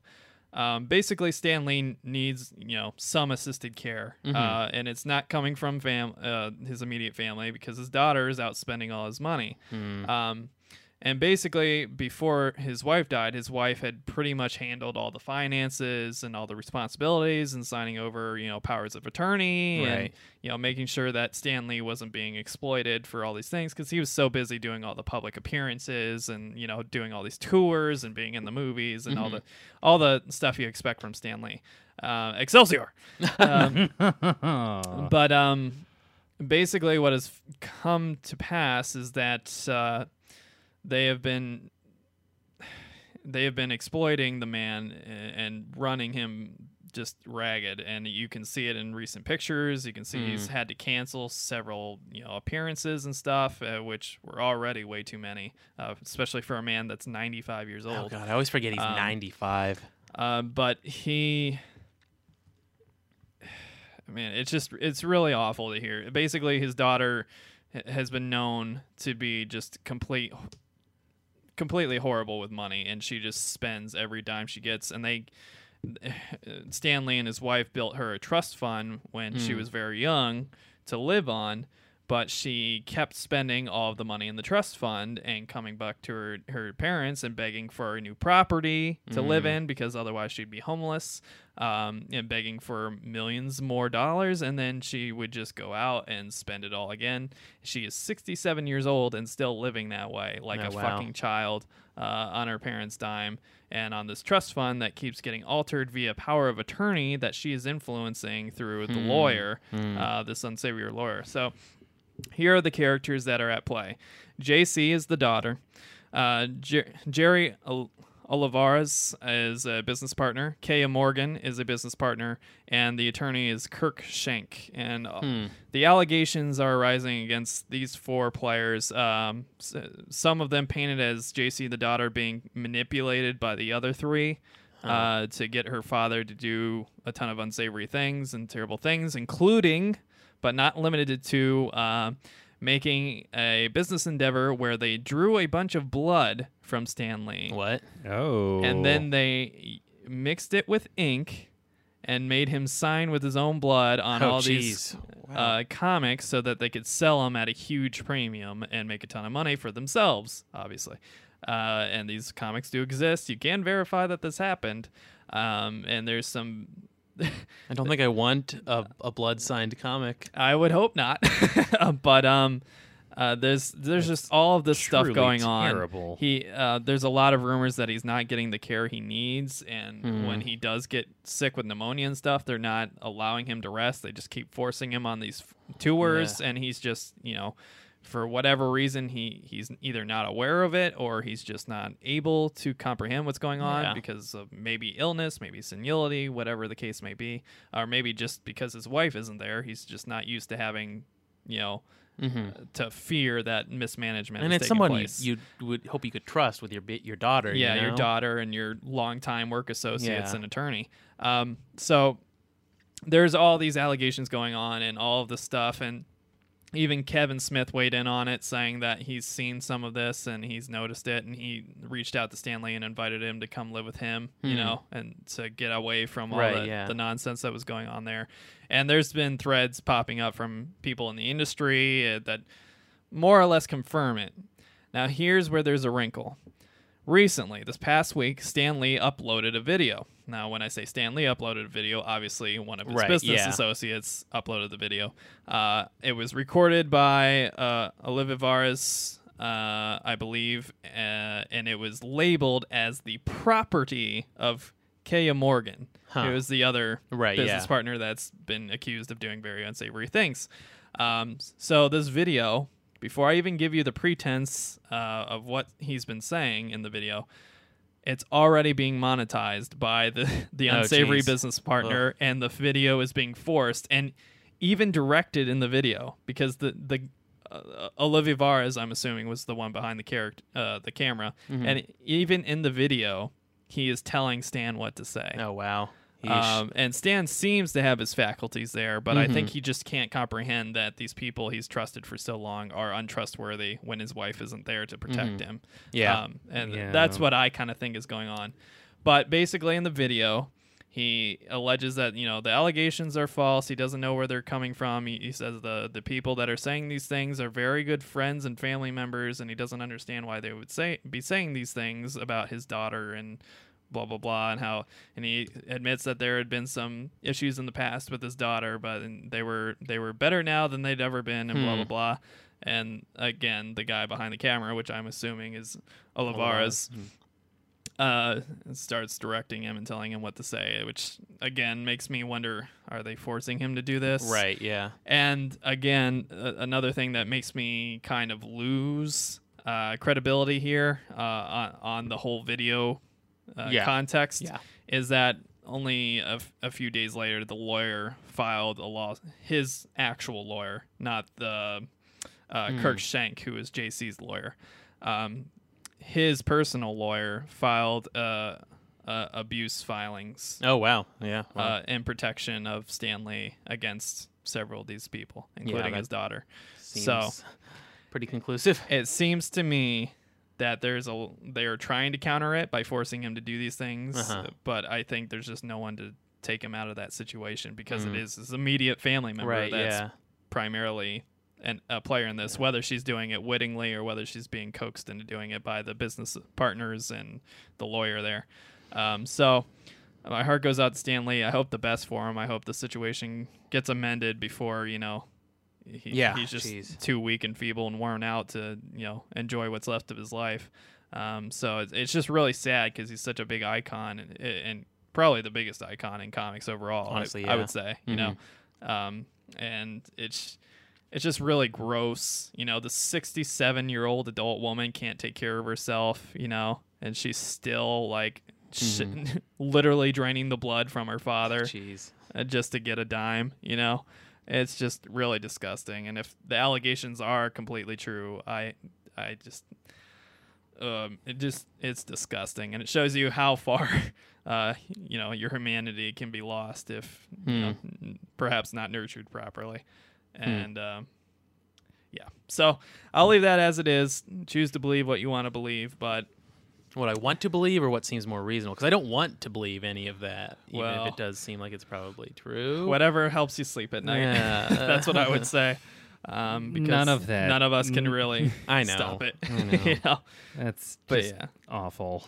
So, God, that still weirds me out. A 67-year-old woman cannot take care of herself. And not for health reasons, but because she just simply doesn't want to. Next up, this is a big news item I think Emery will enjoy. Sean Gordon Murphy has set a set of rules for any potential Batman White Knight universe post the final issue. Oh, yeah? Yeah. So we might get our wish. Oh, shit, boy. We might get more. Let me elaborate here. Yes, please. He said, quote, DC informally calls it the Murphyverse. If I do a sequel and set up my own rules in White Knight, here are my promises to the reader. He tweets, 1, when someone dies, they stay dead. I like that. That's period. 2, every book comes out on time, which he, amidst all of the DC delays, his is the only book I can think of that has come out on time. So consistently, he's kept his word. Yeah. 3, no narration balloons unless it's a voiceover in a flashback, which I haven't noticed, but that's cool. Yeah. 4, no excessive amounts of variants to burden comic shops. That's good. What have we been harping on? Sean Gordon Murphy saved DC from themselves. Please. He's the only one not doing fucking coke every day. At most, there will be 2, the main cover and the variant for the super passionate collector.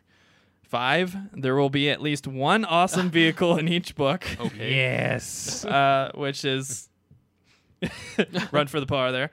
And 6, no complicated tie-ins to other series or events White Knight will be easy to get into, whether you read comics or not. Hey, nice. Yes, save us. Save us, Sean Gordon Murphy. Oh, you No. brilliant, beautiful bastard! Are you familiar with Batman White Knight right now? Not at all. No.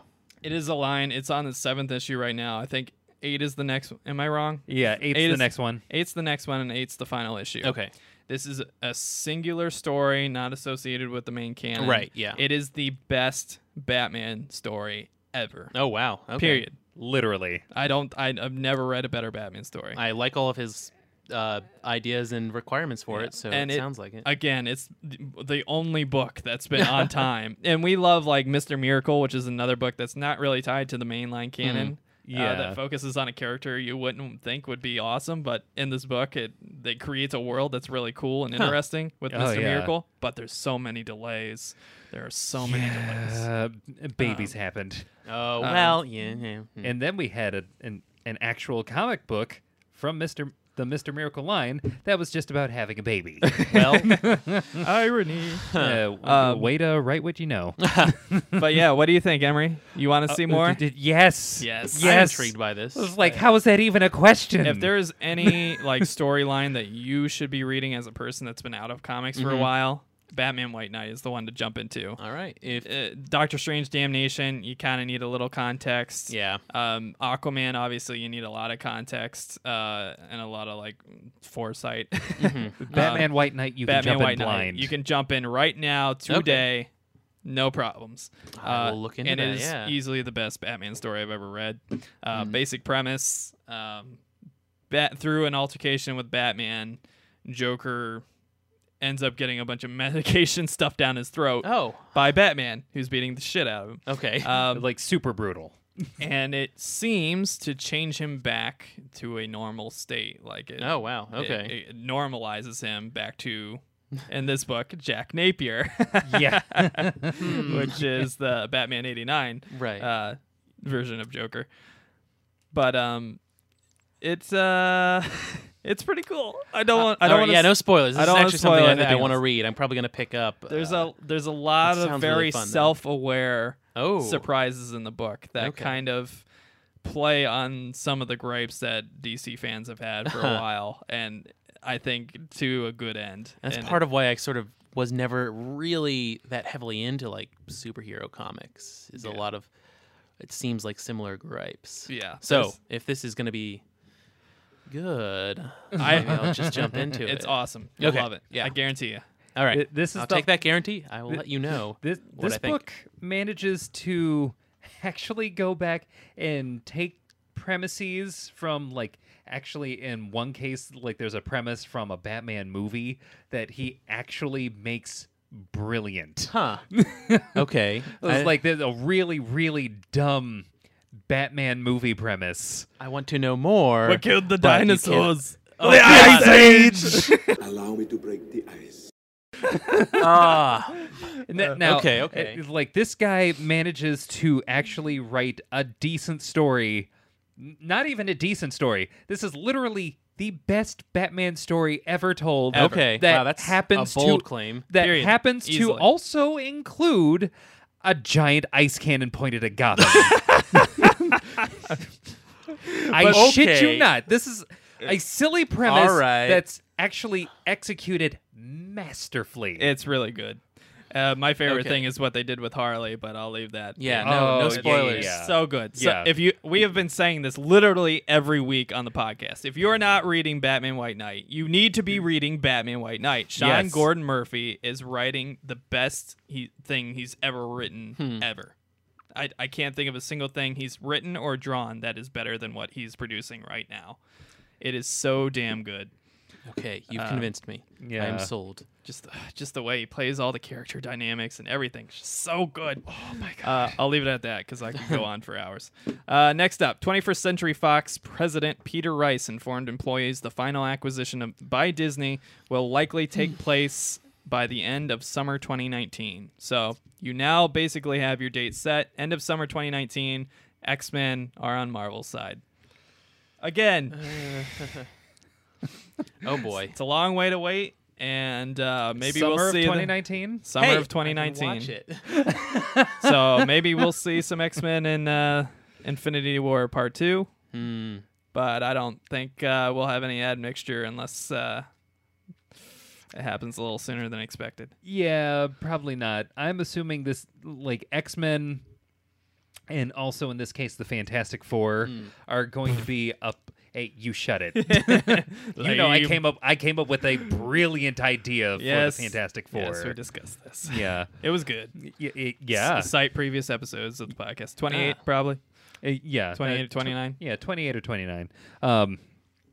With the X-Men and the Fantastic Four finally entering into the fold, and by that I mean finally being reacquired as we're winding down all of these things that we've been working on for 10 fucking years.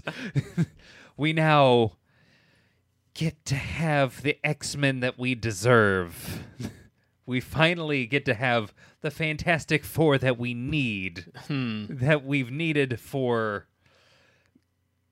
Any Fantastic Four yes, movie? any Fantastic Four movie. Name one. It's bad. Yeah. I like most of the X-Men movies, so I think Fox did okay. Yeah. I believe that. Logan, the Wolverine. Logan was quite good, X1, actually. X2, Days of Future Past, First Class. You know, there was like 3 bad ones in there. Moving on. I feel like you wanted to say more, Emery. He just can't get over the jet suits.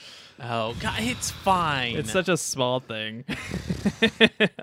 One of the biggest reasons why Oh, I and like Deadpool counts. Oh, no. Deadpool, yes. Oh, that counts? Oh, good Deadpool. Sorry, I'm thinking... Yeah, good Deadpool. yeah. Not terrible Yeah, Wolverine I was like, Origins one. That was one of the 3. That was one of the 3. All right. Yeah. Wolverine Origins, X3, and Apocalypse. Apocalypse. Those were the bad. 3 awful ones. Yeah. Everything else was good. Fine to good. Fine I to think good. mostly good. I would say mostly fine. Oh. But Logan, great. Logan was X2, great. Logan quite was good. First Class, Oscar-worthy. First Class, really good. Days of Future Past, pretty good. Logan is the only time I X1 is like have good. cried in a superhero movie. Yeah. Yeah, as you should. Because... Yeah. You cried in Dark Knight? Yep. What scene? The entire movie.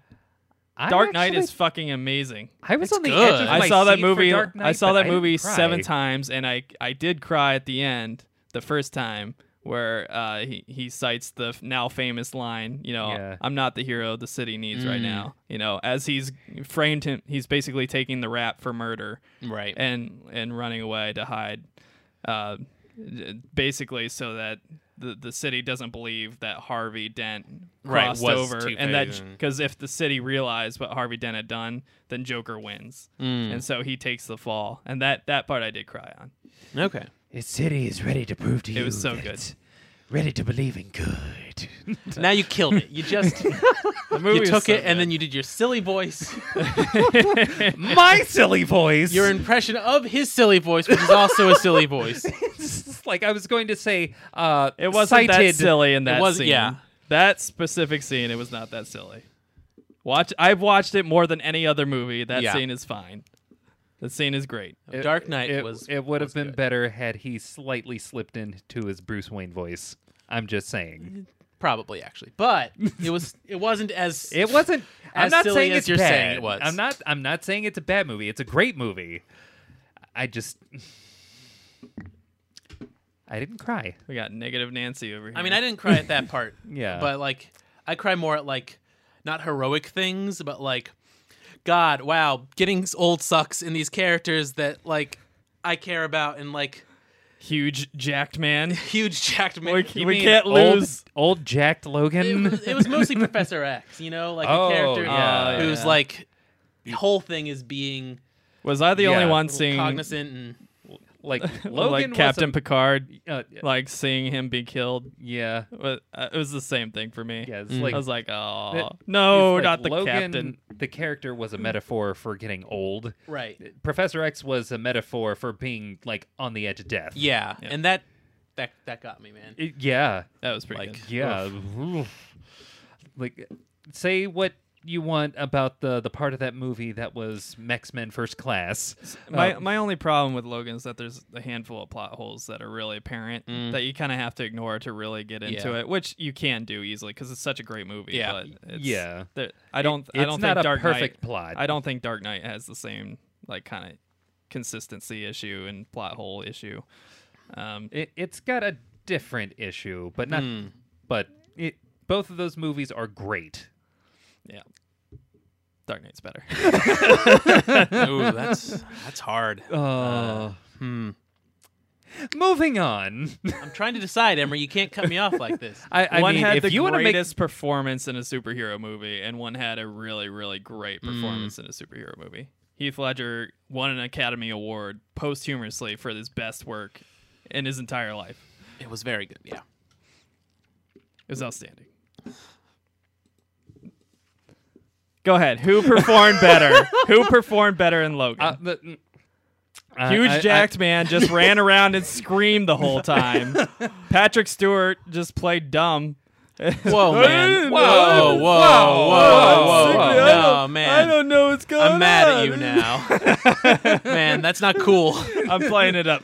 okay. I know you Heath are, but- Ledger He played might have- great, but might- Heath Ledger blew it out of he- the park. he- You can't Heath touch Ledger was great, but he still had to act right next to every time. that. And like It wasn't- one scene. One scene they're actually together. The rest of the time they're just chasing each other. Ah. They were only together for one scene. I'm pretty sure they were together for. At least. They're at this Let her go. for like 10 seconds, and then he throws her out the window and he jumps. They're barely together, and then they're together when he's punching him in the fucking face and Right. hanging him off the building. Yeah. Why you want to kill me?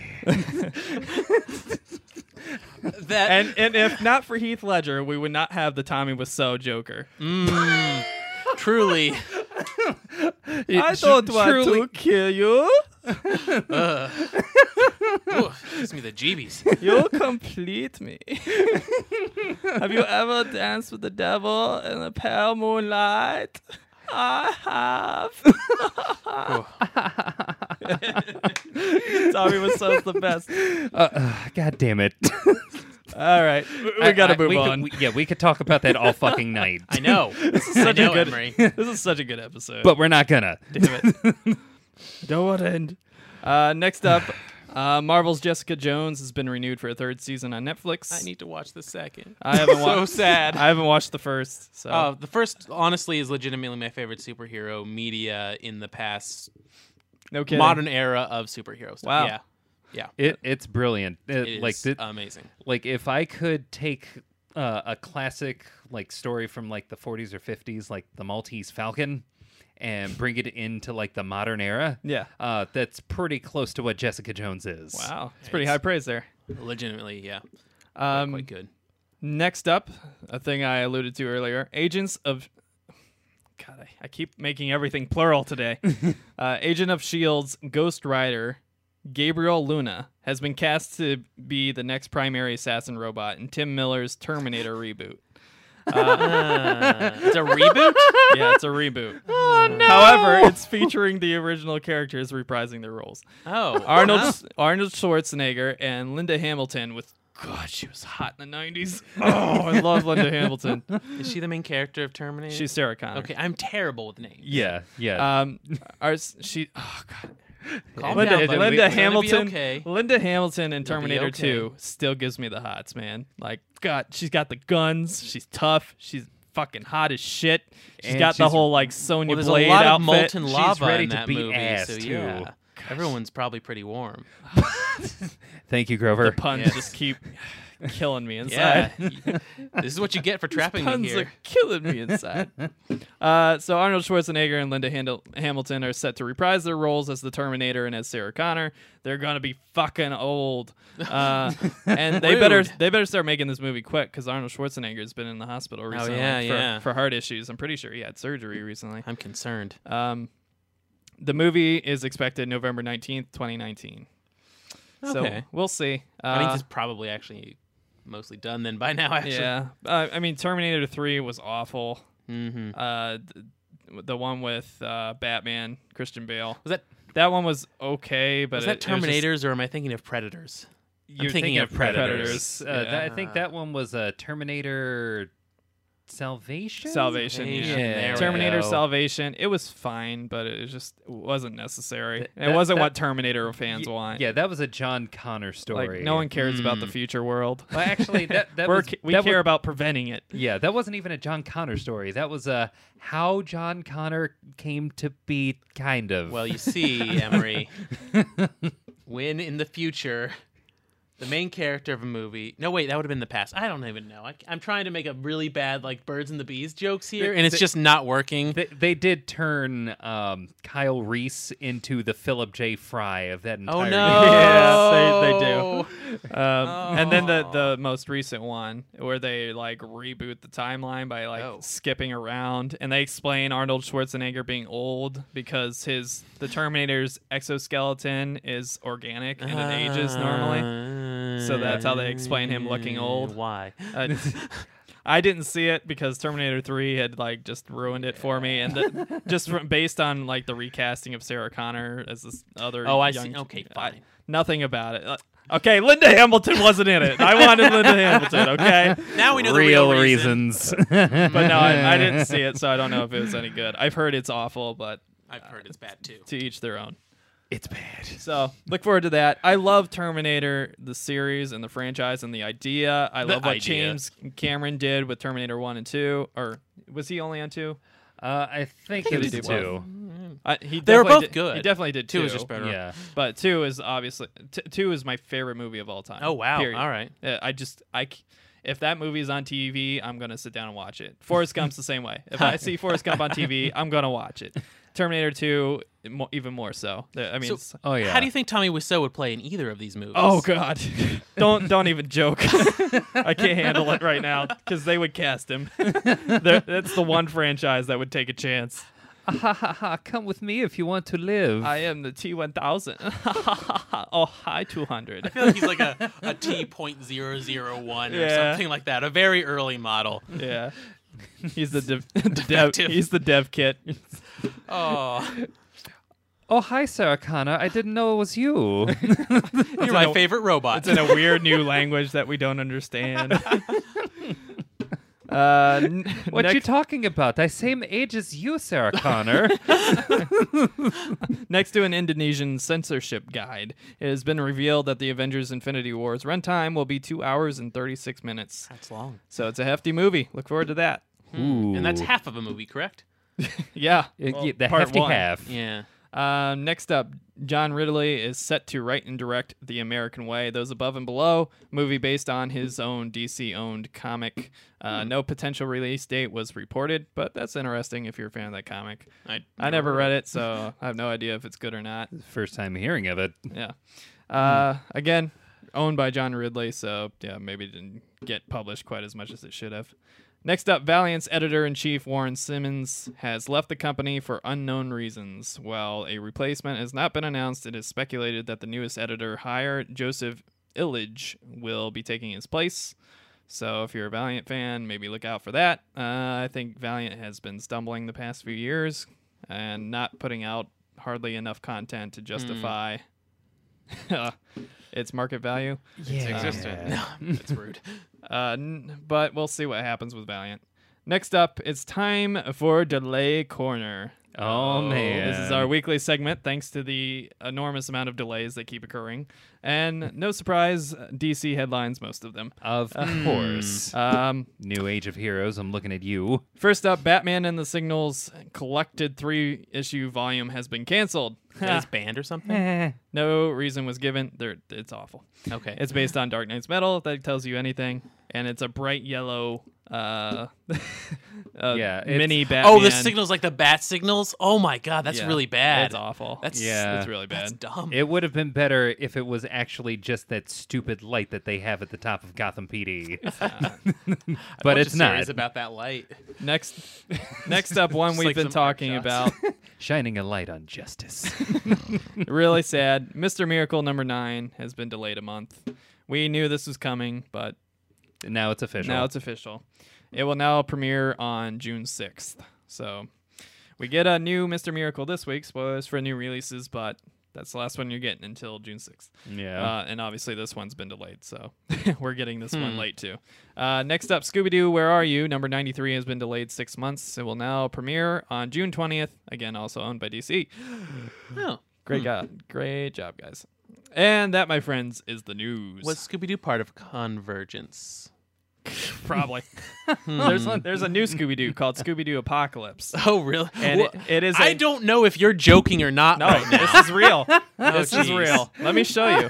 Okay, yeah. Let me educate you. Show me that hound solving some apocalypse crimes. For those of you unfamiliar. Wait, it's a show?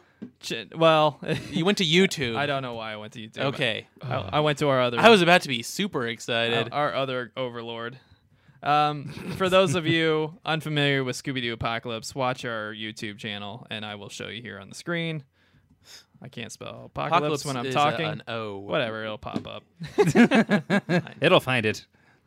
Oh, geez. And here we have. Wow, It's basically a futuristic, super hardcore hipster reimagining of the cast of Scooby-Doo. Oh, boy. And yeah. Is Velma a witch? Does she have magic powers? I don't know. This I mean, this is what happens when the writer goes back and burns a J to try to figure out. I feel so like that's how do normal Scooby-Doo. Yeah, And I but might- this is when we try to figure out. So how do we get the dog to talk? Oh, and geez. you asked what all the projects that Jim Lee was working on. Oh. That's one of This is them. one of the things stretching him thin. Really well gonna worth it. dedicate all my energy to Scooby-Doo Apocalypse. But It yeah. hurts. I really hope that the apocalypse is just something that like Old Man Jenkins is putting on right now, and then we get to the end of the series, and it's just like this was all lights and mirrors. Old Man Jenkins. So it looks a little rough. Rough. Oh, yo! I had to get one in there today. Congratulations. But it's what it is. I probably won't read it. So, Chris, what books are we hitting up this week? Well, Emery, I thought you'd never ask. Whoa. Yeah, Don't totally. you take my job from I totally me. stole your line. Oh. What was that again? Emery, could you repeat that? Oh. No. Wait a minute. Which one of me is me? First up, from IDW Publishing, we have 30 Days of Night, number 5. We have Antar, number 1. Antar? Antar, the Black Knight. Okay. Yeah. We have- I'm reading this. I don't know it. That have a sounds legit. Assassinistas, number 4. We have Diablo House, number 4. Hmm. We have Ghostbusters, number 2. Crossing over. For the bronies out there, we got My Little Pony, Friendship is Magic, number 65. Mm. We have Optimus Prime, number 17. We have Punk's Not Dead, but it kind of is. Number 3. It's been dead for a while. We have Sonic the Hedgehog, Gotta Go Fast, Dun, dun. number 3. Gotta go fast. We have Star Trek, Boldly Go, number 18. That is a lot of variant covers. Wow. Oh, there's also Discovery though. Okay, so it's not just. Okay, Don't be surprised. still like 4. We have Star Trek Discovery Succession, number 1. We have Star Wars Adventures, number 9. We have Teenage Mutant Ninja Turtles Universe, number 21. Not to be confused with the regular Ninja Turtles, which is on a different line. We have The Crow, Memento Mori, number 2. We have The Highest House, great book. Please read this, number 3. We have The Spider King, number 3. We have Transformers, Lost Light, number 17. We have X-Files, Case Files, Florida Man, number 1. I love that that's Florida Man. I know nothing about it, but woo! Glad he's getting his own series. He's done a lot of good work. We have Uncle Scrooge, number 34. And finally, we have Walt Disney Showcase, number 2. From DC Comics, it's the big week. Bendis is coming. Action Comics, number 1000. Get out and get it, because they tell you to. It'll probably be worth something. Woot. And 1,000's a big number. there are 6 million variants for this. If you want 6 million Superman covers, now's the time to grab them. He's everywhere. We have Aquaman number 35. Again, Dan Abnett writing this, I'm pretty sure. Let me make sure that Federici is taking over again. Otherwise, I'm going to steer you clear. Federici is back. Hey! So, Yo. that weird number 34 alternative artist issue was awful. But I'm digging that variant cover where he's just diving into the water. It's a good cover. Yeah. They've been doing great covers. Like, they've consistently won covers of the week and variants of the week. So, yeah, pick up Dan Abnett's line. He's doing an awesome job. Next up, we have Batman number 45. I don't know if this is the wedding or post-wedding. So, Right. They really committed to that. Who's getting married, by the way? Catwoman and Batman. Oh, well, good for them. At the same time that Colossus and Kitty Pryde are getting married. Well, good for Again, them, too. they can't stop ripping each other off. Yeah. They're doing something. They're very We got to do different something. characters, at least. Next up, we have Batman Cross Teenage Mutant Ninja Turtles 2, number 6. We have Batman Creatures of the Night, Convergence, number 3. We have Batman Sins of the Father, number 3, which I think is the Telltale tie-in. Oh. We have Batwoman, number 14. We have Bombshells United, number 16. We have big release. Cave Carson has an interstellar eye, number 2. Hey, get If hyped. you remember from a previous to the content match drapes, number 1 was awesome. They showed me the cover of that, and I am already sold. I'm jumping in. At the very least, I will be reading about Space Prince. It's really fun. yeah. It's really awesome. Next up, Damage number 4. If you want a Hulk rip-off that can only last an hour. Just got to put limits on it. I guess. See a doctor if it lasts more than 4 hours. See, that's the concern. They didn't want to see their doctor, so they just 1 hour. That's the limit. Well, that's why Hulk is green. He's just necrotic. Oh no! Oh. Everything's rotting, Oh. dying. Is that why you have to see a doctor? Yeah, It might God. be. it gets Huh. necrotic. Next up, we have Ugh. Dead Man number 6. We have Future Quest presents number 9. Space Ghost Coast to Coast. Wait, what? Really? Bring back. Yep, it's Brack. We need Brack. Oh wow! Oh, man. Next up, we have Green Lanterns number 45. We have Harley Quinn number 42. Holy shit, there are a lot of releases this week, in addition to all the variants. We have Injustice 2 number 24. We have Justice League number 43. Oh my god. We have Mr. Miracle number 8. Big release, get it? Oh, yeah, get hyped. Great book. We have Nightwing number 43. Has not been great as of late with fucking Sturgeon and Guppy. That boot art, though. That boot art is hot. That Superman boot art. Hot boot. Next up, we have Super Sons number 15. Fun book. We have Teen Titans Go number 27. Why though? Because Emery likes it. I mean, He's defended them multiple times. Don't you judge me. I am Emery. This is something I didn't know about you. Look, if you actually watch the show, there is so much more to it than anyone could probably glean from just watching But it. I'm for a hipster. I It's don't fine. want to actually watch it. I want to judge it without knowing. Oh, you fool. Isn't that our job on this show? Yes. Mine specifically, because I don't know any of this stuff. Speaking of things that are bad, The Brave and the Bold, Batman and Wonder Woman number 3. First issue was awful. The art is really awkward, and the story is just kind of men gross. in particular just are not drawn well in this book. So I would not recommend it. I'm sorry. Next up from Marvel Comics, we have Avengers number 689.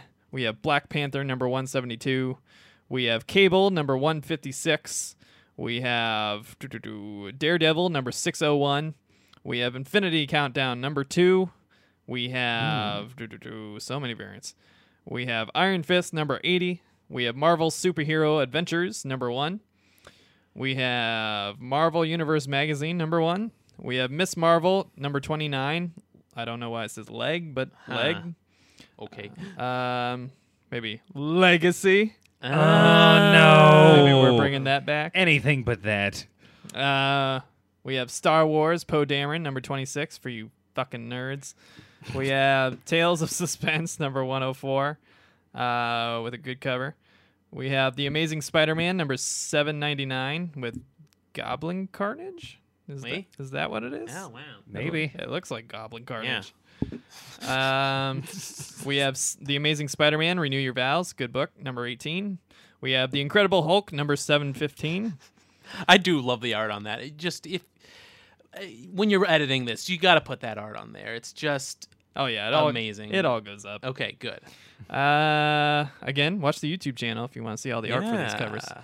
We have Venomized number 3. We have Weapon H number 2. Preparation H. Oh. We have really? Nah, no. Okay. We have I mean, Weapon you might X wanna number get your butt 16. Rude. And we have X-Men Gold number 26. Next up from Image Comics, we have Curse Words number 13. We have Death of Love number 3. We have Descender number 29. We have Evolution number 6. We have Infidel number 2. We have Kick-Ass number 3. Don't buy this book. Don't. We Don't have do it. Lazarus number 27. We have Mage the Hero Denied number 8. We have Moonshine number 9. That sounds like a drink. We have Rumble number 5. That also sounds like a drink. Wow. I don't know about that one. Rumble number 5, I'd drink it. Rumble number 5. That's Mambo number 5. Maybe that's what. Okay, and that song's about drinks. We have Skyward number 1. I think you're a closet alcoholic over here. What? We have The Further Adventures of Please. Nick Wilson number 4. I've never been in a closet. And we have Warframe number 4. From Boom Studios, we have Fence number 5, which I'm still pretty sure is an innuendo for crossing swords. It looks like a sports anime, but not an anime, and about fencing. If that's what you want to call it. I mean, I haven't read it. It just that's what it looks like. Neither have we. Okay. We haven't read it. We are completely judging the books by the covers we have previously Oh. seen. Yeah. I feel like there's a phrase about not doing that. Next up, we have Kong on the Planet of the Apes, number 6. Yes, we combined the ape worlds. Yep. We have Lucy Dreaming, number 2. Would they revere Kong? I feel like they'd revere Kong. Probably. Or they'd see him as one big dumb monkey and an Eh. embarrassment on their their species. God, Like, Why everyone can't can this see big him. one? put why, him down. Why can't the big one talk? Oh, he's lesser. We have Mighty Morphin Power Rangers. It's Morphin time. Number 26. Nerd. Mastodon. Ebola. God damn it. For old fans. we have Oh. I Steven. wasn't allowed to watch the Power Rangers because my parents told me it would make me violent. See, my grandmother wouldn't let my cousins watch it because they would start beating the hell out of each other. See? But I was the calm child, so she let me watch it, so I got to watch everything. Hey. It was awesome. And you didn't beat the hell out of each other. No, we didn't. But my cousins were animals as children, so. Oh, okay. Next up, we have Steven What Universe. kind of animals were they? Cats, dogs, Like lions? feral hyenas. Oh, We Ugh. we had Steven Universe number 15. We have WWE number 16. Get the SmackDown, brother. Ooh, yeah.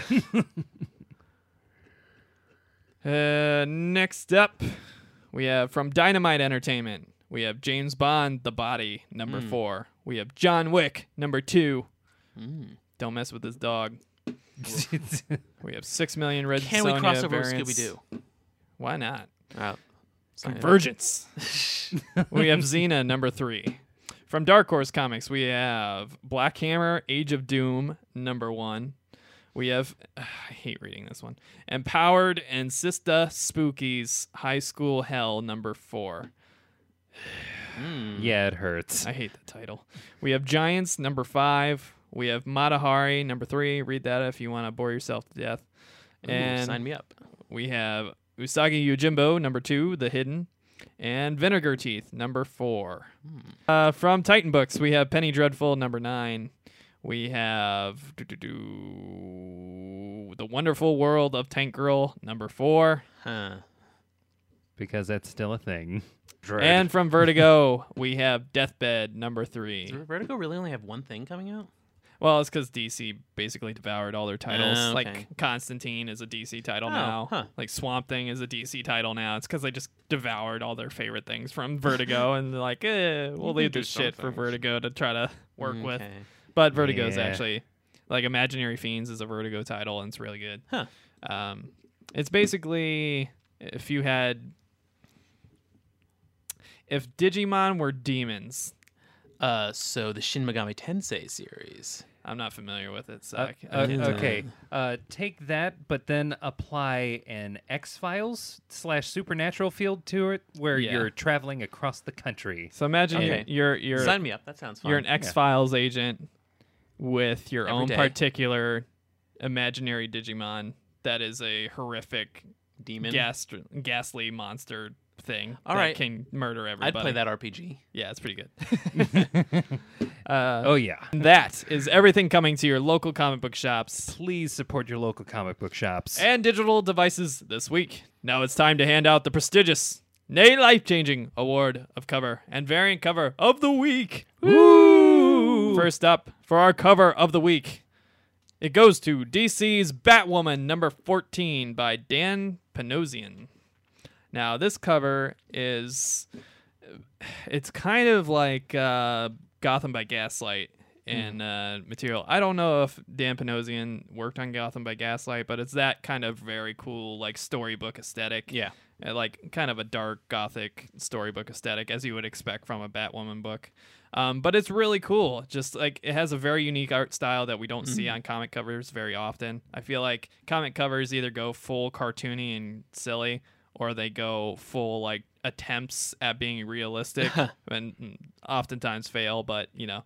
I think this one is like a cool, happy, unique medium in between, where it's not really just an art expression, but it still has those core like comic book values, and it stands out. It would look great on a wall, and Yeah, for sure. it's definitely collectible. And I would love to see this in like a really nice like hardcover like story tale book. You know, This definitely gives me the feel of there were quite a few games back in like the mid to early 90s that during the 16-bit era we had some games that were just dark and like edgy and kind of like a Splatterhouse type game, and that's definitely the feel that I get from this. Like it has a very like edgy and dark, but it's like you're the heroes, like It's that trying to black-red contrast. yeah. Yeah, it's like there's something about that contrast that kind of makes me also think of Night of the Living Dead. Well, not Night of the Living Dead. I'm sorry. I'm confusing that with Tales of the Crypt. Oh. Yes. Yes, it has that aesthetic where there's a slight bit of goof, but it's shrouded in all of this darkness. not too long ago we had a Crypt Keeper comic, but no one read it. Wah, wah. That one Back to the crypt I go! Yes, that's what happened. But yeah, Dan Panosian did a great job. And if you want to hear if Marguerite Bennett and Fernando Blanco did as well on the inside as the outside, stick around for future episodes. Ooh. Oh yeah. Next up, the variant of the called week. a hook. Got him. The variant of the week goes to Image Comics Infidel number 2. Mac variant by David Mack. Now this one, I'm not familiar with the title. It's on the second issue, so obviously I need to catch up. But this one will be easy to review. But it has this really cool kind of watercolor aesthetic to it, and it portrays this kind of like ghostly, like apparition of a woman here. It's a great art piece. It's a great standalone art piece, and even the signature. I love the art of the signature there. And again, kudos to Image Comics for being awesome and not putting the barcode on the front. Yes. Thank you. Image has been doing this for a while, and I thank them for it because it allows us to fully appreciate the cover art. And when you display it, like I love these variants I have here, but every single one has a big obnoxious barcode in the corner that obstructs some of the art. Really obnoxious. I wish they would stop. There's no reason not to put it on the back. But I digress. David Mack really knocked it out of the park. Yeah, for sure. What do you guys think? Yeah, I mean, I don't know the series either, obviously, but it definitely, with the flowing ink that they used, it looks almost like the person is sort of apparating and disappearing into the background. And from this quick description I'm sort of reading over right now, and it does look like it does have definitely some ghost story stuff going with it, some hauntings. Again, don't know the full story or anything like that, but it definitely is evocative of hopefully something that is along those lines. Yeah. And I think David Mack has been recently well known for doing this because I think he's been doing covers for Jessica Jones that are very similar, but That's exactly what this cover felt like. yeah, he very frequently does these kind of like watercolor, usually in like bright purples. for his artwork, and usually he paints like celebrities and stuff, but recently Right. he's been doing a lot of Jessica Jones covers, like that one right there. Oh, that's quite good. But he does a lot of really cool stuff. He did what's the Alice Cooper. He did Alice Cooper had a comic for a little while there, and he did some covers for Alice Cooper that were really awesome.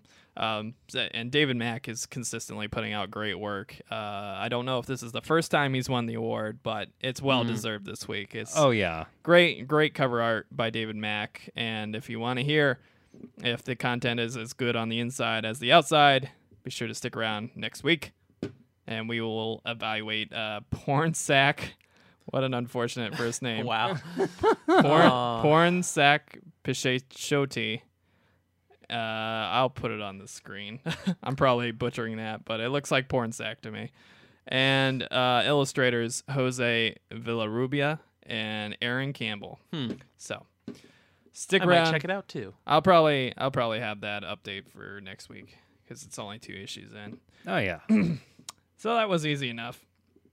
So once again, big congratulations to Dan Panosian and David Mack for Batwoman number 14 and Infidel number 2. Be sure to pick those up. And now for our new friends out there, this is the part of the show where we discuss a topic of our choosing about the world of comics. Now, men, what is our topic? Ooh, do we not have one yet? Oh, we had one. Oh. Oh yeah. Then what's our What? top- In celebration of Sean Gordon Murphy's announcement of a potential future for the Batman White Knight universe, what kind of expansion of a currently established non-main canon story arc or universe would you like to see, a la like the Frank Miller sequels? Like we've had the Dark Knight Returns 2 and the Dark Knight Returns 3 sequels to the original Dark Knight Returns storyline from the 80s, and in addition to a few other spin-offs he's had with Superman that's coming up real soon here as part of the Black Label DC Books, their new initiative to let independent creators create something Oh, that's cool. as an art statement. Yeah, so that's introduced as part of it. So Frank Miller's just kind of come out of the woodwork with this. I mean, he's been around, but he's been working on several other things. Yeah. Oh yeah. So it's kind of cool to see him return to this universe. I'm not a big fan of what he did with the third one. The second one I really didn't like. Yeah. I was glad he let things be after the second one for a while, but the third one was solid. It was fine. It didn't grip me the way the first one did, and I mean, I'm looking forward to the Superman one, but I wasn't really asking for more. Yeah. I was wondering if there's some things that you would like to see more of. I know in the past we've talked about the Superman Red Sun. Yes, I was actually Story going to World. say that one. Yeah, I figured that was probably boiling in you a It's little like, bit. ooh. But yeah, that would. Yeah. What would you like to see from that? Would you like them to focus on Superman again? Do you want them to focus on a different character from that universe or a different dynamic? I would say that universe is so ripe for 1,001 different stories to be told. But the Superman one, I think, has been done to completion. I like there's the Wonder Woman, there's the Russian Batman, there's the Green Lantern Marine Corps, there's any number of characters, like whether they were featured in Superman Red Sun or not, that you could pull from. It's like, imagine for a moment we have a Martian Manhunter story where he's happening upon what for us would be a very different form or a very different political climate for the planet Earth. Definitely. I would like to see like the other side. I would like to see like perspectives from other countries, particularly the United States or whatever the equivalent is. I think they actually covered that quite a bit between like two different things, and that was Lex Luthor and the Green Lantern Marine Corps. Yeah, I agree. It's there quite a bit, but I'd like to see like like a further fleshing like a out. further fleshing out, yeah, because like yeah. it's two kind of like one's typically the villainous sect or whatever, and one is just like Right. whatever. We're just here, guys. At least that's how I felt when I was reading it, you know. The Green Lantern Marine Corps was more or less like a plot point, Yeah. as opposed to like actual characters. I mean, we talked about this before the podcast, but another thing we were getting recently is Old Man Hawkeye, which kind of fleshes out the backstory Yeah. to the blind Hawkeye from Old Man Logan, the original one from Mark Millar, and it's really good. It's really solid. The artwork's great. The storytelling's I wouldn't say as good, but it's pretty solid. It's pretty good all around. Oh yeah. So that was a nice reintroduction in a way that I enjoyed. Unlike the current Old Man Logan comics, which are Old Man Logan taking out of his original universe in the Secret Wars bullshit, which is Yeah. Marvel's Convergence. Yeah. It was And that placing was- him in the current timeline because we killed the regular Wolverine, so we could insert Lady geez. Wolverine into his role and her sidekick, who is a Girl younger Wolverine. little girl Honey Badger. named Honey Badger, Ugh, and then it still hurts. give his son Dakin some time on other books. And, yeah. There's like Iceman. there's a lot of dumb going on right now, and Old Man Hawkeye is a nice like escape. yes, please. Like let's focus on another character in this universe that we came up with that isn't Wolverine, because I think that's where we're going to get, in my opinion, more interesting stories. Yeah. And I think this is a fun topic to bring up, particularly now, because I feel like more so than ever in the past, the non-continuity books, the Batman White Knight, the Mr. Miracle, the Spider-Man Renew Your Vows, the Old Man Hawkeye, these are the books that are shining for these brands. Yeah. And the main canon books that are relying on all of this nonsense that keeps being shoved down our throats is not really thriving well. I mean, Yeah. I'd say the one exception is maybe Doctor Strange Damnation, but it's so far removed from the current Right. canon that it doesn't really impact it too much. Yeah, that is strangely enough a book that's been, while it is a big event, it's happening away from everything that's been happening, which Right. is kind of hilarious when you think about it. Like, as someone who's coming from the outside, I can get the plot line of Damnation real easily. I don't have to know what happened in the last 5 years or Yeah. whatever of Marvel canon to know. Oh, yep, Mephisto, he's got Vegas, which is kind of like hell on earth right now, right? Yeah. All right, Yeah, cool, easy, we precisely. got it. And now I can just jump into that and have some fun. You nailed it. Yeah. Yeah, so- that's what we want from comics, is for people to be able to just jump in wherever. And I feel like I'd expect them to be better at that with all the movies going on, because there's a lot of people getting into comics now who probably have never picked up a comic in their entire life, Yeah. They But love they all this definitely. fun comic book stuff. Yeah. Yeah, it's like all of these movies have been doing very well, and you would think that would translate into more people being into comics. Should. It should. That's not necessarily the case, unfortunately.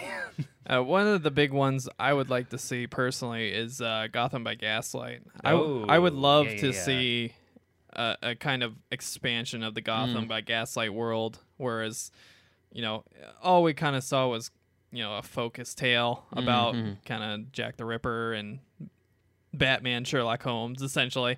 Yeah. And there's a few other characters that show up, but I feel like there's a lot more potential that could be had in that time period with superheroes, even if they're not necessarily in London, Right.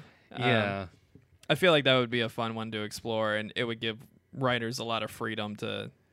Marvel did that Try whole new like things. 1608 thing a long time ago. I don't remember They did. much about it. Yeah, that But- is basically, let's go to a time when all of these characters would not have existed, and let's Right. make up this time era's version Yeah. of these characters. Like Captain America was a blonde guy who was basically doing his best Last of the Mohicans Oh, boy. thing. Peter Parquois was yeah. a I think I read that one. kind of Spider-Man, but he was all dressed up all William Shakespeare-like with his weird doublet, as it were. Why though? Because 1608. Yeah. It was that I think was a good way of experimenting with like the things that we could do with these characters. Sure. Just like put them in different time periods, put them in different political climates, put them in different universes. Oh, but yeah, there's so much that you could do, and it makes me really excited to hear Sean Gordon Murphy establishing this, like, yeah, I might actually do more of these. Which is baller. Yeah, cool. but not just that he was going to announce more, but that he had a firm set of rules in place going forward. It's also reassuring the company's letting him do that. Yeah, that is I mean, the balls you gotta have. That's a big kudos we got to give out to DC. Like, as much crap as we give them for like their new initiative kind of being a bunch of Marvel ripoffs, and the Honestly, they look interesting though. I kind of want to read some of they these. are fun reads for the Yeah. most part. I mean, Damage Yeah. is probably the exception. Silencer is an original book, which is Yeah. pretty good. Yeah. Even though I hate Ramita's art. Everything is a box. John Ramita Jr. there. Yeah, But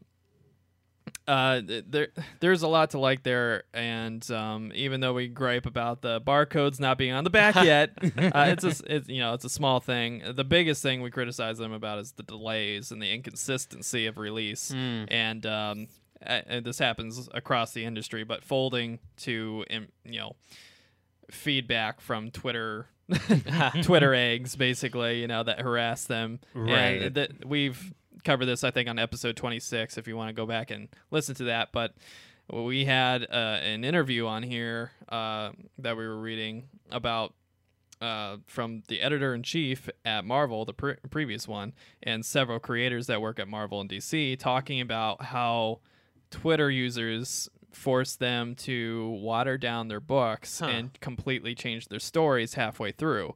And to anybody that's been keeping up with the books, it's not really a secret. You can really tell when things just turn heel and suddenly lose their edge and then nothing, because a Right. handful of loud Twitter users just harass them relentlessly about subject A or subject B. And I think they did something very brave and were very honest about it and said that we hate when we do it. We don't want to do it, but sometimes we just give in because we just, we don't want to disappoint our fans that we love, Right. and, you don't want to have that kind of besmirch on you. And then you find out after the fact that, it really was just a handful of people, griping about nothing. Yeah.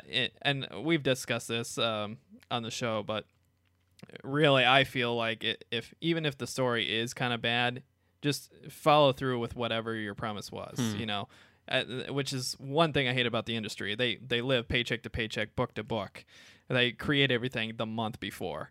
There's really no give or take. They might have a basic outline, but none of the dialogue's written. Nothing is framed. Sean Gordon Murphy's the one exception. But I think Yeah. Is that why he's on time? yes, it is. And he's writing and drawing it. Oh wow, jeez, yeah. what? Yeah, Yeah. because he's like, making a focused story. Yeah, it'd be one thing if he was just writing, but this is his book. He's doing Wow. everything. So, Props, good job. Yeah. but I think it's too many creators, are doing this paycheck to paycheck thing and working on too many books and spreading themselves too thin.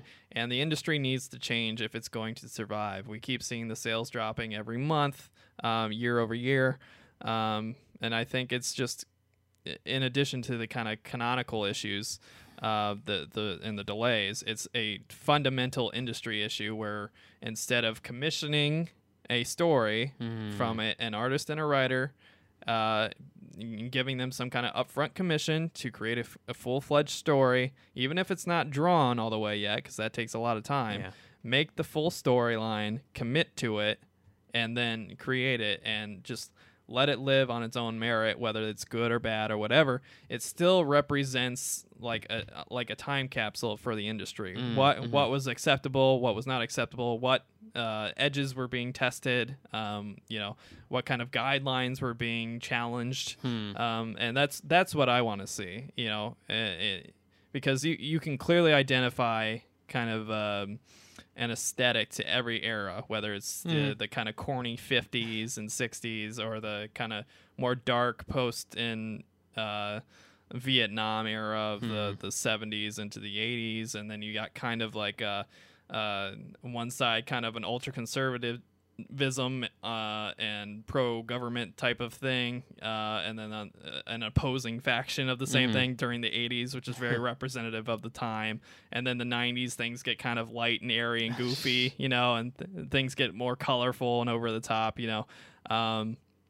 And then into the 2000s, at post 9/11, things get a little darker, a little grimmer. This is where DC really takes on that kind of gritty reputation it now has, you know, and into the 2010s where things are starting to get lighter again as the wars are kind of fading in our memory and things like that. I think it's a perfect time capsule, and when users are in this new era of social media, you know, folding into the pressure of maybe a handful of outlets that are very outspoken, or a handful of Twitter eggs or Facebook users harassing them. I feel like part of the environment, we're talking about how like each time has its own picture and its own thing, and I think that's part of the modern era is social connection in media is so I feel like pervasive. It's just so scattered because of that influence, though, that there's no real identity for this era right it's hard now. I mean you can't like write into a story and this was because of this statement or something like that, but it is something that is happening because of these things, and the stories of their own are happening because of I don't know the full details of what exactly, like the things that might have been changed or things like that. Sure. Like I said, we went over in episode right, 26 for anybody who wants to listen to it. And the article, we tweeted it out on our Twitter account, at HTVvids. If you scroll down a few notifications there, it should be on there where we posted the link from Newsarama. And a really great article. And really, like, honest, like, heartfelt interviews that I thought were definitely necessary, and I hope comic fans actually get around to reading it and checking it out, because I think it's very important. And you know, I have criticisms all the time. That's no secret to anybody, and I try my hardest not to overreact, and you know, I definitely don't harass creators on the internet or anything like that. I might harass them on the show, you know, and just make some jokes here or there. But I try to make it a point not to like directly, you know, attack their work or anything, because they're putting it on the line out there, you know. And I want to see what their vision is, even if I don't necessarily like it or agree with it or whatever, you know. That's what I want. That's what I think artistic integrity really is, you know. Yeah. You have to have if you're going to be on these social networks like Facebook and Twitter, and you're going to read the Huffington Posts and the BuzzFeeds and stuff, I think you need to have a little bit of intestinal fortitude if you're going to be in an artistic endeavor, which I get is very difficult to ask of anybody, especially someone with so much of the limelight on them, like a famous creator, or writer, artist, whatever. And I get there's a lot of pressures socially, culturally, religiously, economically that, you know, can dictate things, and it's hard to overcome. But I think a lot of this can be solved by changing the design of the market, by commissioning these things, giving your creators something to live on so they can create a full-fledged, finalized story that you can break up into parts and release, just like your normal comic books, instead of having all these delays and living paycheck to paycheck and being very susceptible to the influences of social media. Whereas if the story was already finished and published and created, you wouldn't, that wouldn't be a concern, because it's already in the publisher's hands, and, you know, sure, they can make editorial notes, but beyond that, it's pretty much done. Or if you're not going to go with the business solution, you need your creators, and your editor especially need to have intestinal fortitude, because the editor was the focus of the article, and even he was saying, you know, yes, I'm susceptible, and I've seen other creators. I don't want to call them out because it's embarrassing for when we do, you know, succumb to it, but it does happen, and pretty frequently. So I know we went off a little topic there. A little bit. It's an important topic, though. I think it's something that needs to be addressed across the industry as a whole. Yeah. I'm not skewing one way or the other on any of these things, but I do think that the industry needs a fundamental changing of how it pays and commissions its artists and its creators. I think artists and creators should get some kind of commission and then some kind of percentage of the sales after the fact. seems more stable too for them, so they can Exactly. focus on writing their stories better. And there's nothing that kills Or a book arting them. faster than delays, because you're already waiting a month at least for these books, and if it gets delayed 2 months, 3 months, your fans aren't going to remember what the hell happened in the last issue, and most likely it's buried in a box somewhere, and they're not going to go back and find it just to catch up on what happened. It's very tedious and very annoying for fans, especially pool customers that rely on those consistent releases to maintain their pool and their discounts. So it's just not good for the industry, and I hope they change it. So, and yes, artistic intestinal fortitude definitely needs to be there. But I think changing the industry fundamentally would very much go much further in relieving the pressure from the creators themselves and the editors. But yeah, that's just my thoughts on it. I rehash on this all the time, but it's something that needs to be rehashed upon and until somebody listens, I think. And I think Image does it the right way. I think Image, they have a handful of books that are kind of monthly created and kind of reliant, but I don't think Image is in quite the same amount of spotlight to get that kind of social attack and, feedback. So Yeah, not nearly as much as the big two. yeah, and Image already does so many things right, Yeah. in my opinion, as far as aesthetics and business practices and creative freedom. So yeah, But yeah, are there any other big universes you guys want to get into Emery? and elaborate on? Short little universe that I would like to have elaborated on would be the I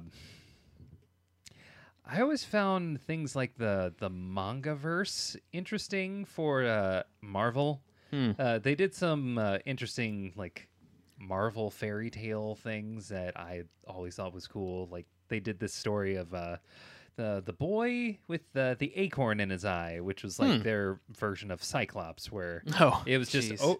over one eye he would have an acorn and then take it off and then kapwant.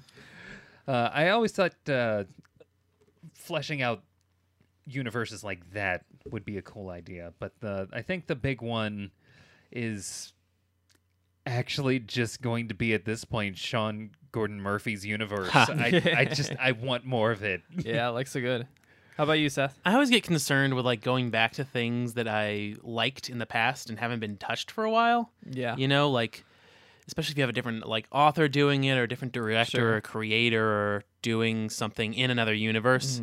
Kind of like that. Nobody asked for this type of thing. Right, yeah, you know? Like the Watchmen Exactly, universe. that's- Yeah, that's a Watchmen that's a was big one. fine being done. No one had to go back to it. Yeah, but I agree. people went back to it. Several times, mind you. Yeah. For prequels and Yeah. all other spin-offs that So were that's- unnecessary. It hurts. Like my concern is that it's just gonna not ruin the memory, but Maybe dilute it. Yeah, go back and change something or like Tarnish make it a little, tarnish it maybe. a tiny bit. Yeah. Yeah. Like I would be all for more Next Wave, which is my favorite like sub-universe, which is technically not canon, but should certainly be canon. Yeah. But I don't see anyone going back to it and like doing it just because it's kind of its own complete finished thing, Yeah. Next wave There's- Agents of Hate. There's Yes. one big one I'd like to see, and I don't know if it's canon or not anymore because Convergence was so ridiculous. But there was a book at the tail end of New 52 called Aquaman and the Others. And again, it built off kind of what was making Aquaman finally relevant in the New 52, thanks to, I think, Jeff Johns. Yeah. And, when he's not killing Nightwing, he's doing great things. But there was a really cool fleshed out story about Aquaman's history before he really got involved with Atlantis. And he had this kind of team that just by happenstance got together through various events and stuff. And they included some really cool characters that were brand new as far as I could tell. There was the I think it was, I can't remember if he was called the Soldier or the something along those lines, something military oriented. But basically, he was in a firefight in Afghanistan with a bunch of his squad mates, and all of them got killed and gunned down, and through some kind of hocus pocus, he absorbed their souls. Oh. And so he has like this kind of issue with multiple personality disorder because each soul kind of takes over, randomly, especially Yeah. when something emotional, like they see one of their family members, they like come out and like try to take over his body and like interact with the person, but the person sees this stranger Right, that's yeah. like being real crazy and weird and, claiming to be said individual that they know is dead. And it creates a lot of cool and like kind of torture dynamics. And his ability is that he can kind of call upon all of their individual talents and skills, and he can also combine them to like make a force multiplier Right, of yeah. every little trait that they may have had, whether it be their physical strength and endurance, or maybe their one was really good with explosives and so he can absorb that, and one was really good martial artist, or combatives for military people, and he's able to tap into that. And he kind of wears this kind of mesh mask because he kind of loses his own identity in the process because they keep taking over more and more of his life, and he can't have a normal relationship like he used to because these other people are just in him, constantly haunting him and driving him crazy and kind of messing up his life. Yeah. There's a character, I think his name was Voltek, but he was he's a Russian character that was kind of like a throwaway kind of Russian program that they deemed a failure, and turns out he lived, and through events he becomes close friends with Arthur Curry, and they work together to help each other out in different circumstances. There's a romantic kind of tie-in prior to Mara, obviously, with this woman who has she's from the Amazon, and she has certain spiritual powers based on practices of her ancestors and stuff like that. And there's a Middle Eastern girl who's very critical to the main storyline in that run, and she has kind of like spiritual powers too, to an extent, but she's more like psychic, whereas the Amazon woman was more like she could tap into like the earth and the animals and whatever else. So there was just a really cool dynamic with all the characters. It was written really well. It was drawn really well, and I really loved Aquaman's costume because they made him kind of younger, kind of shaggier. He had like necklaces and stuff, and like he didn't have like the full like royal garb, but It's more of a beach boy. he was still like recognizable as Aquaman, and it was just really good. And he had the trident in this universe, because it was kind of left behind by his mother as like a memento type of thing, and his father, basically kept it from him more or less until he became an adult and was more responsible enough to wield it and that sort of thing. So after his father's passing, he's able to take charge and do what he wants with his life, and that's kind of what he does. And he decides to help people, as you would expect from a superhero. Right, yeah. But it's in a way that isn't like too corny and actually makes sense. So I would like to see that team dynamic fleshed out a lot more, because it was really good and really enjoyable. And I would say the same thing for the Justice League International group. Again, I don't know if they're the same characters or not in DC anymore. I assume not, but that was a cool team dynamic with Booster Gold and Booster Gold. Guy Gardner. He's the redhead, right? Yeah. Guy Gardner, the hot-headed Green Lantern. Who should just be a Red Lantern. Yeah. They had this Chinese general that was, he used like a mech suit and stuff. Nice. And like, it was just like really cool, like ragtag group that were meant to just kind of like do some secret missions for like Interpol and stuff like that. And then Batman, because they needed to sell books, would show up from time to time as the leader of the group, but he wasn't really the leader of the group. He just kind of told you who was the leader of the group. He'd be like, Booster Gold's in charge, and Guy Gardner would be like, fuck that guy. I'm more powerful than him, It was a really fun book and really cool and really kind of heartfelt, especially towards the end there. It's a really good run. So those are just a few universes I would love to see more of.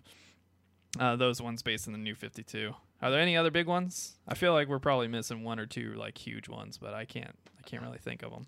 I was maybe going to mention the Ultimate Marvel Universe. Isn't that like super Except dead? they kind of exist after Secret Wars 2. Oh no, Oh, it's jeez. dead.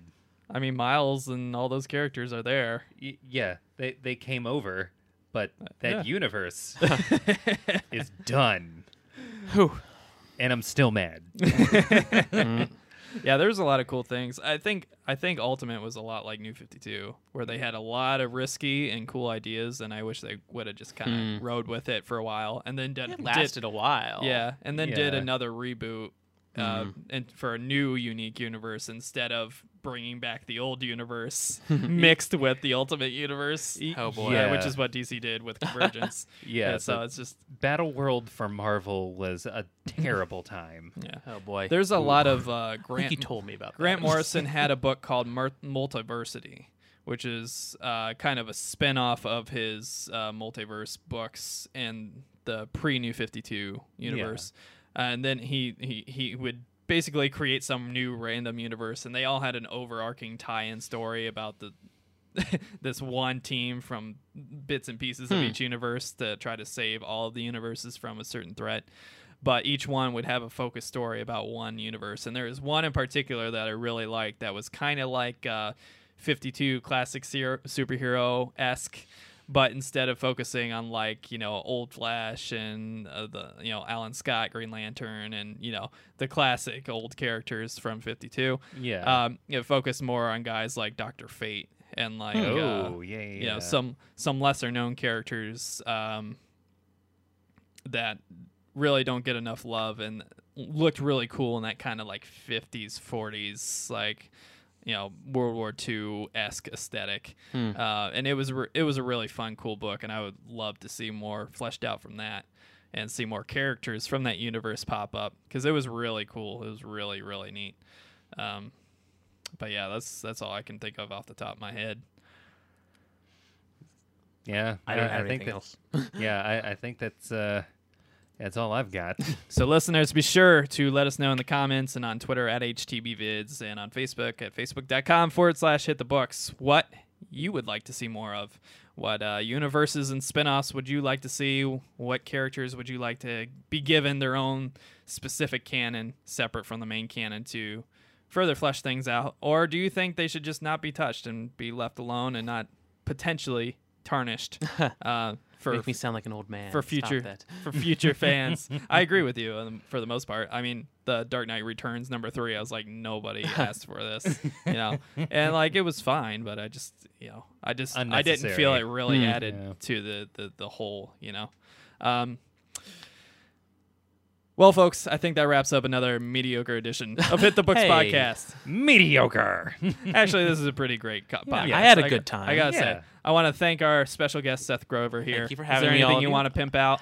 No, I do nothing. Well, maybe we'll change that. Yeah, maybe. I had a great time.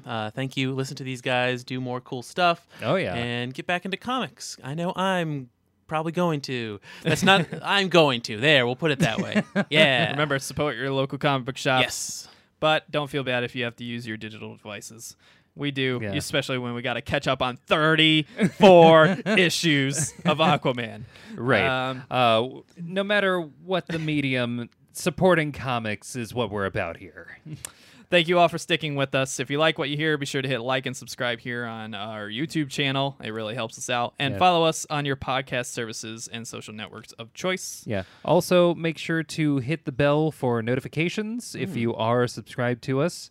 I'm not sure exactly what's going on with algorithms, but subscribe to us and hit the bell for notifications to make 100% sure that you are up to date with everything we're putting out. Hit Some- the bell like hit the books. I Oh, get yeah. that. Nice. Hit the bells. Yeah. Ooh. Yeah, sometimes it'll just automatically do it. Sometimes it doesn't. So Yeah. you might have to do it. So make sure that's activated if you want the notifications when we got a new episode out for you. We're on Twitter at HTBvids. We're on Facebook at /HitTheBooks. Remember, you can always comment on the YouTube channel. Our website is htbvids.com. And, of course, we have our Patreon page, patreon.com /HitTheBooks. all one word there, and you can contribute as little or as much as you would like to and are able to. We would be very appreciative, and it helps keep the mics on for your personal independent content. Excuse me. Another big thank you to our executive producer for the month, Will Beasley. You have contributed a great amount, and we are very, very thankful for your contribution and your continued listenership and Will. friendship, because he's my buddy. Yeah. No. Yeah. Look forward to your mystery picked graphic novel Ooh. coming soon. That could be yours, people out there. Yep. Remember, if you contribute on the executive tier, which again is a very generous tier and not necessary whatsoever, Right.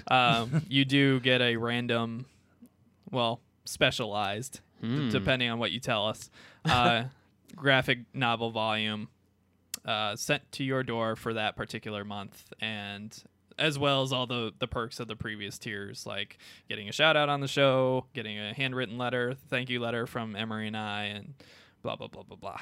So, Yeah. be And sure if to- you don't send us any suggestions as to what you would like, we're going to give you the goods.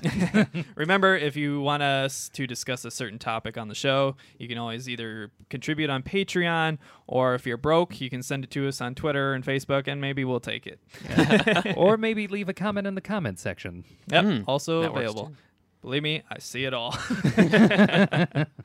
Thank you once again for watching. We will see you next week on episode 31.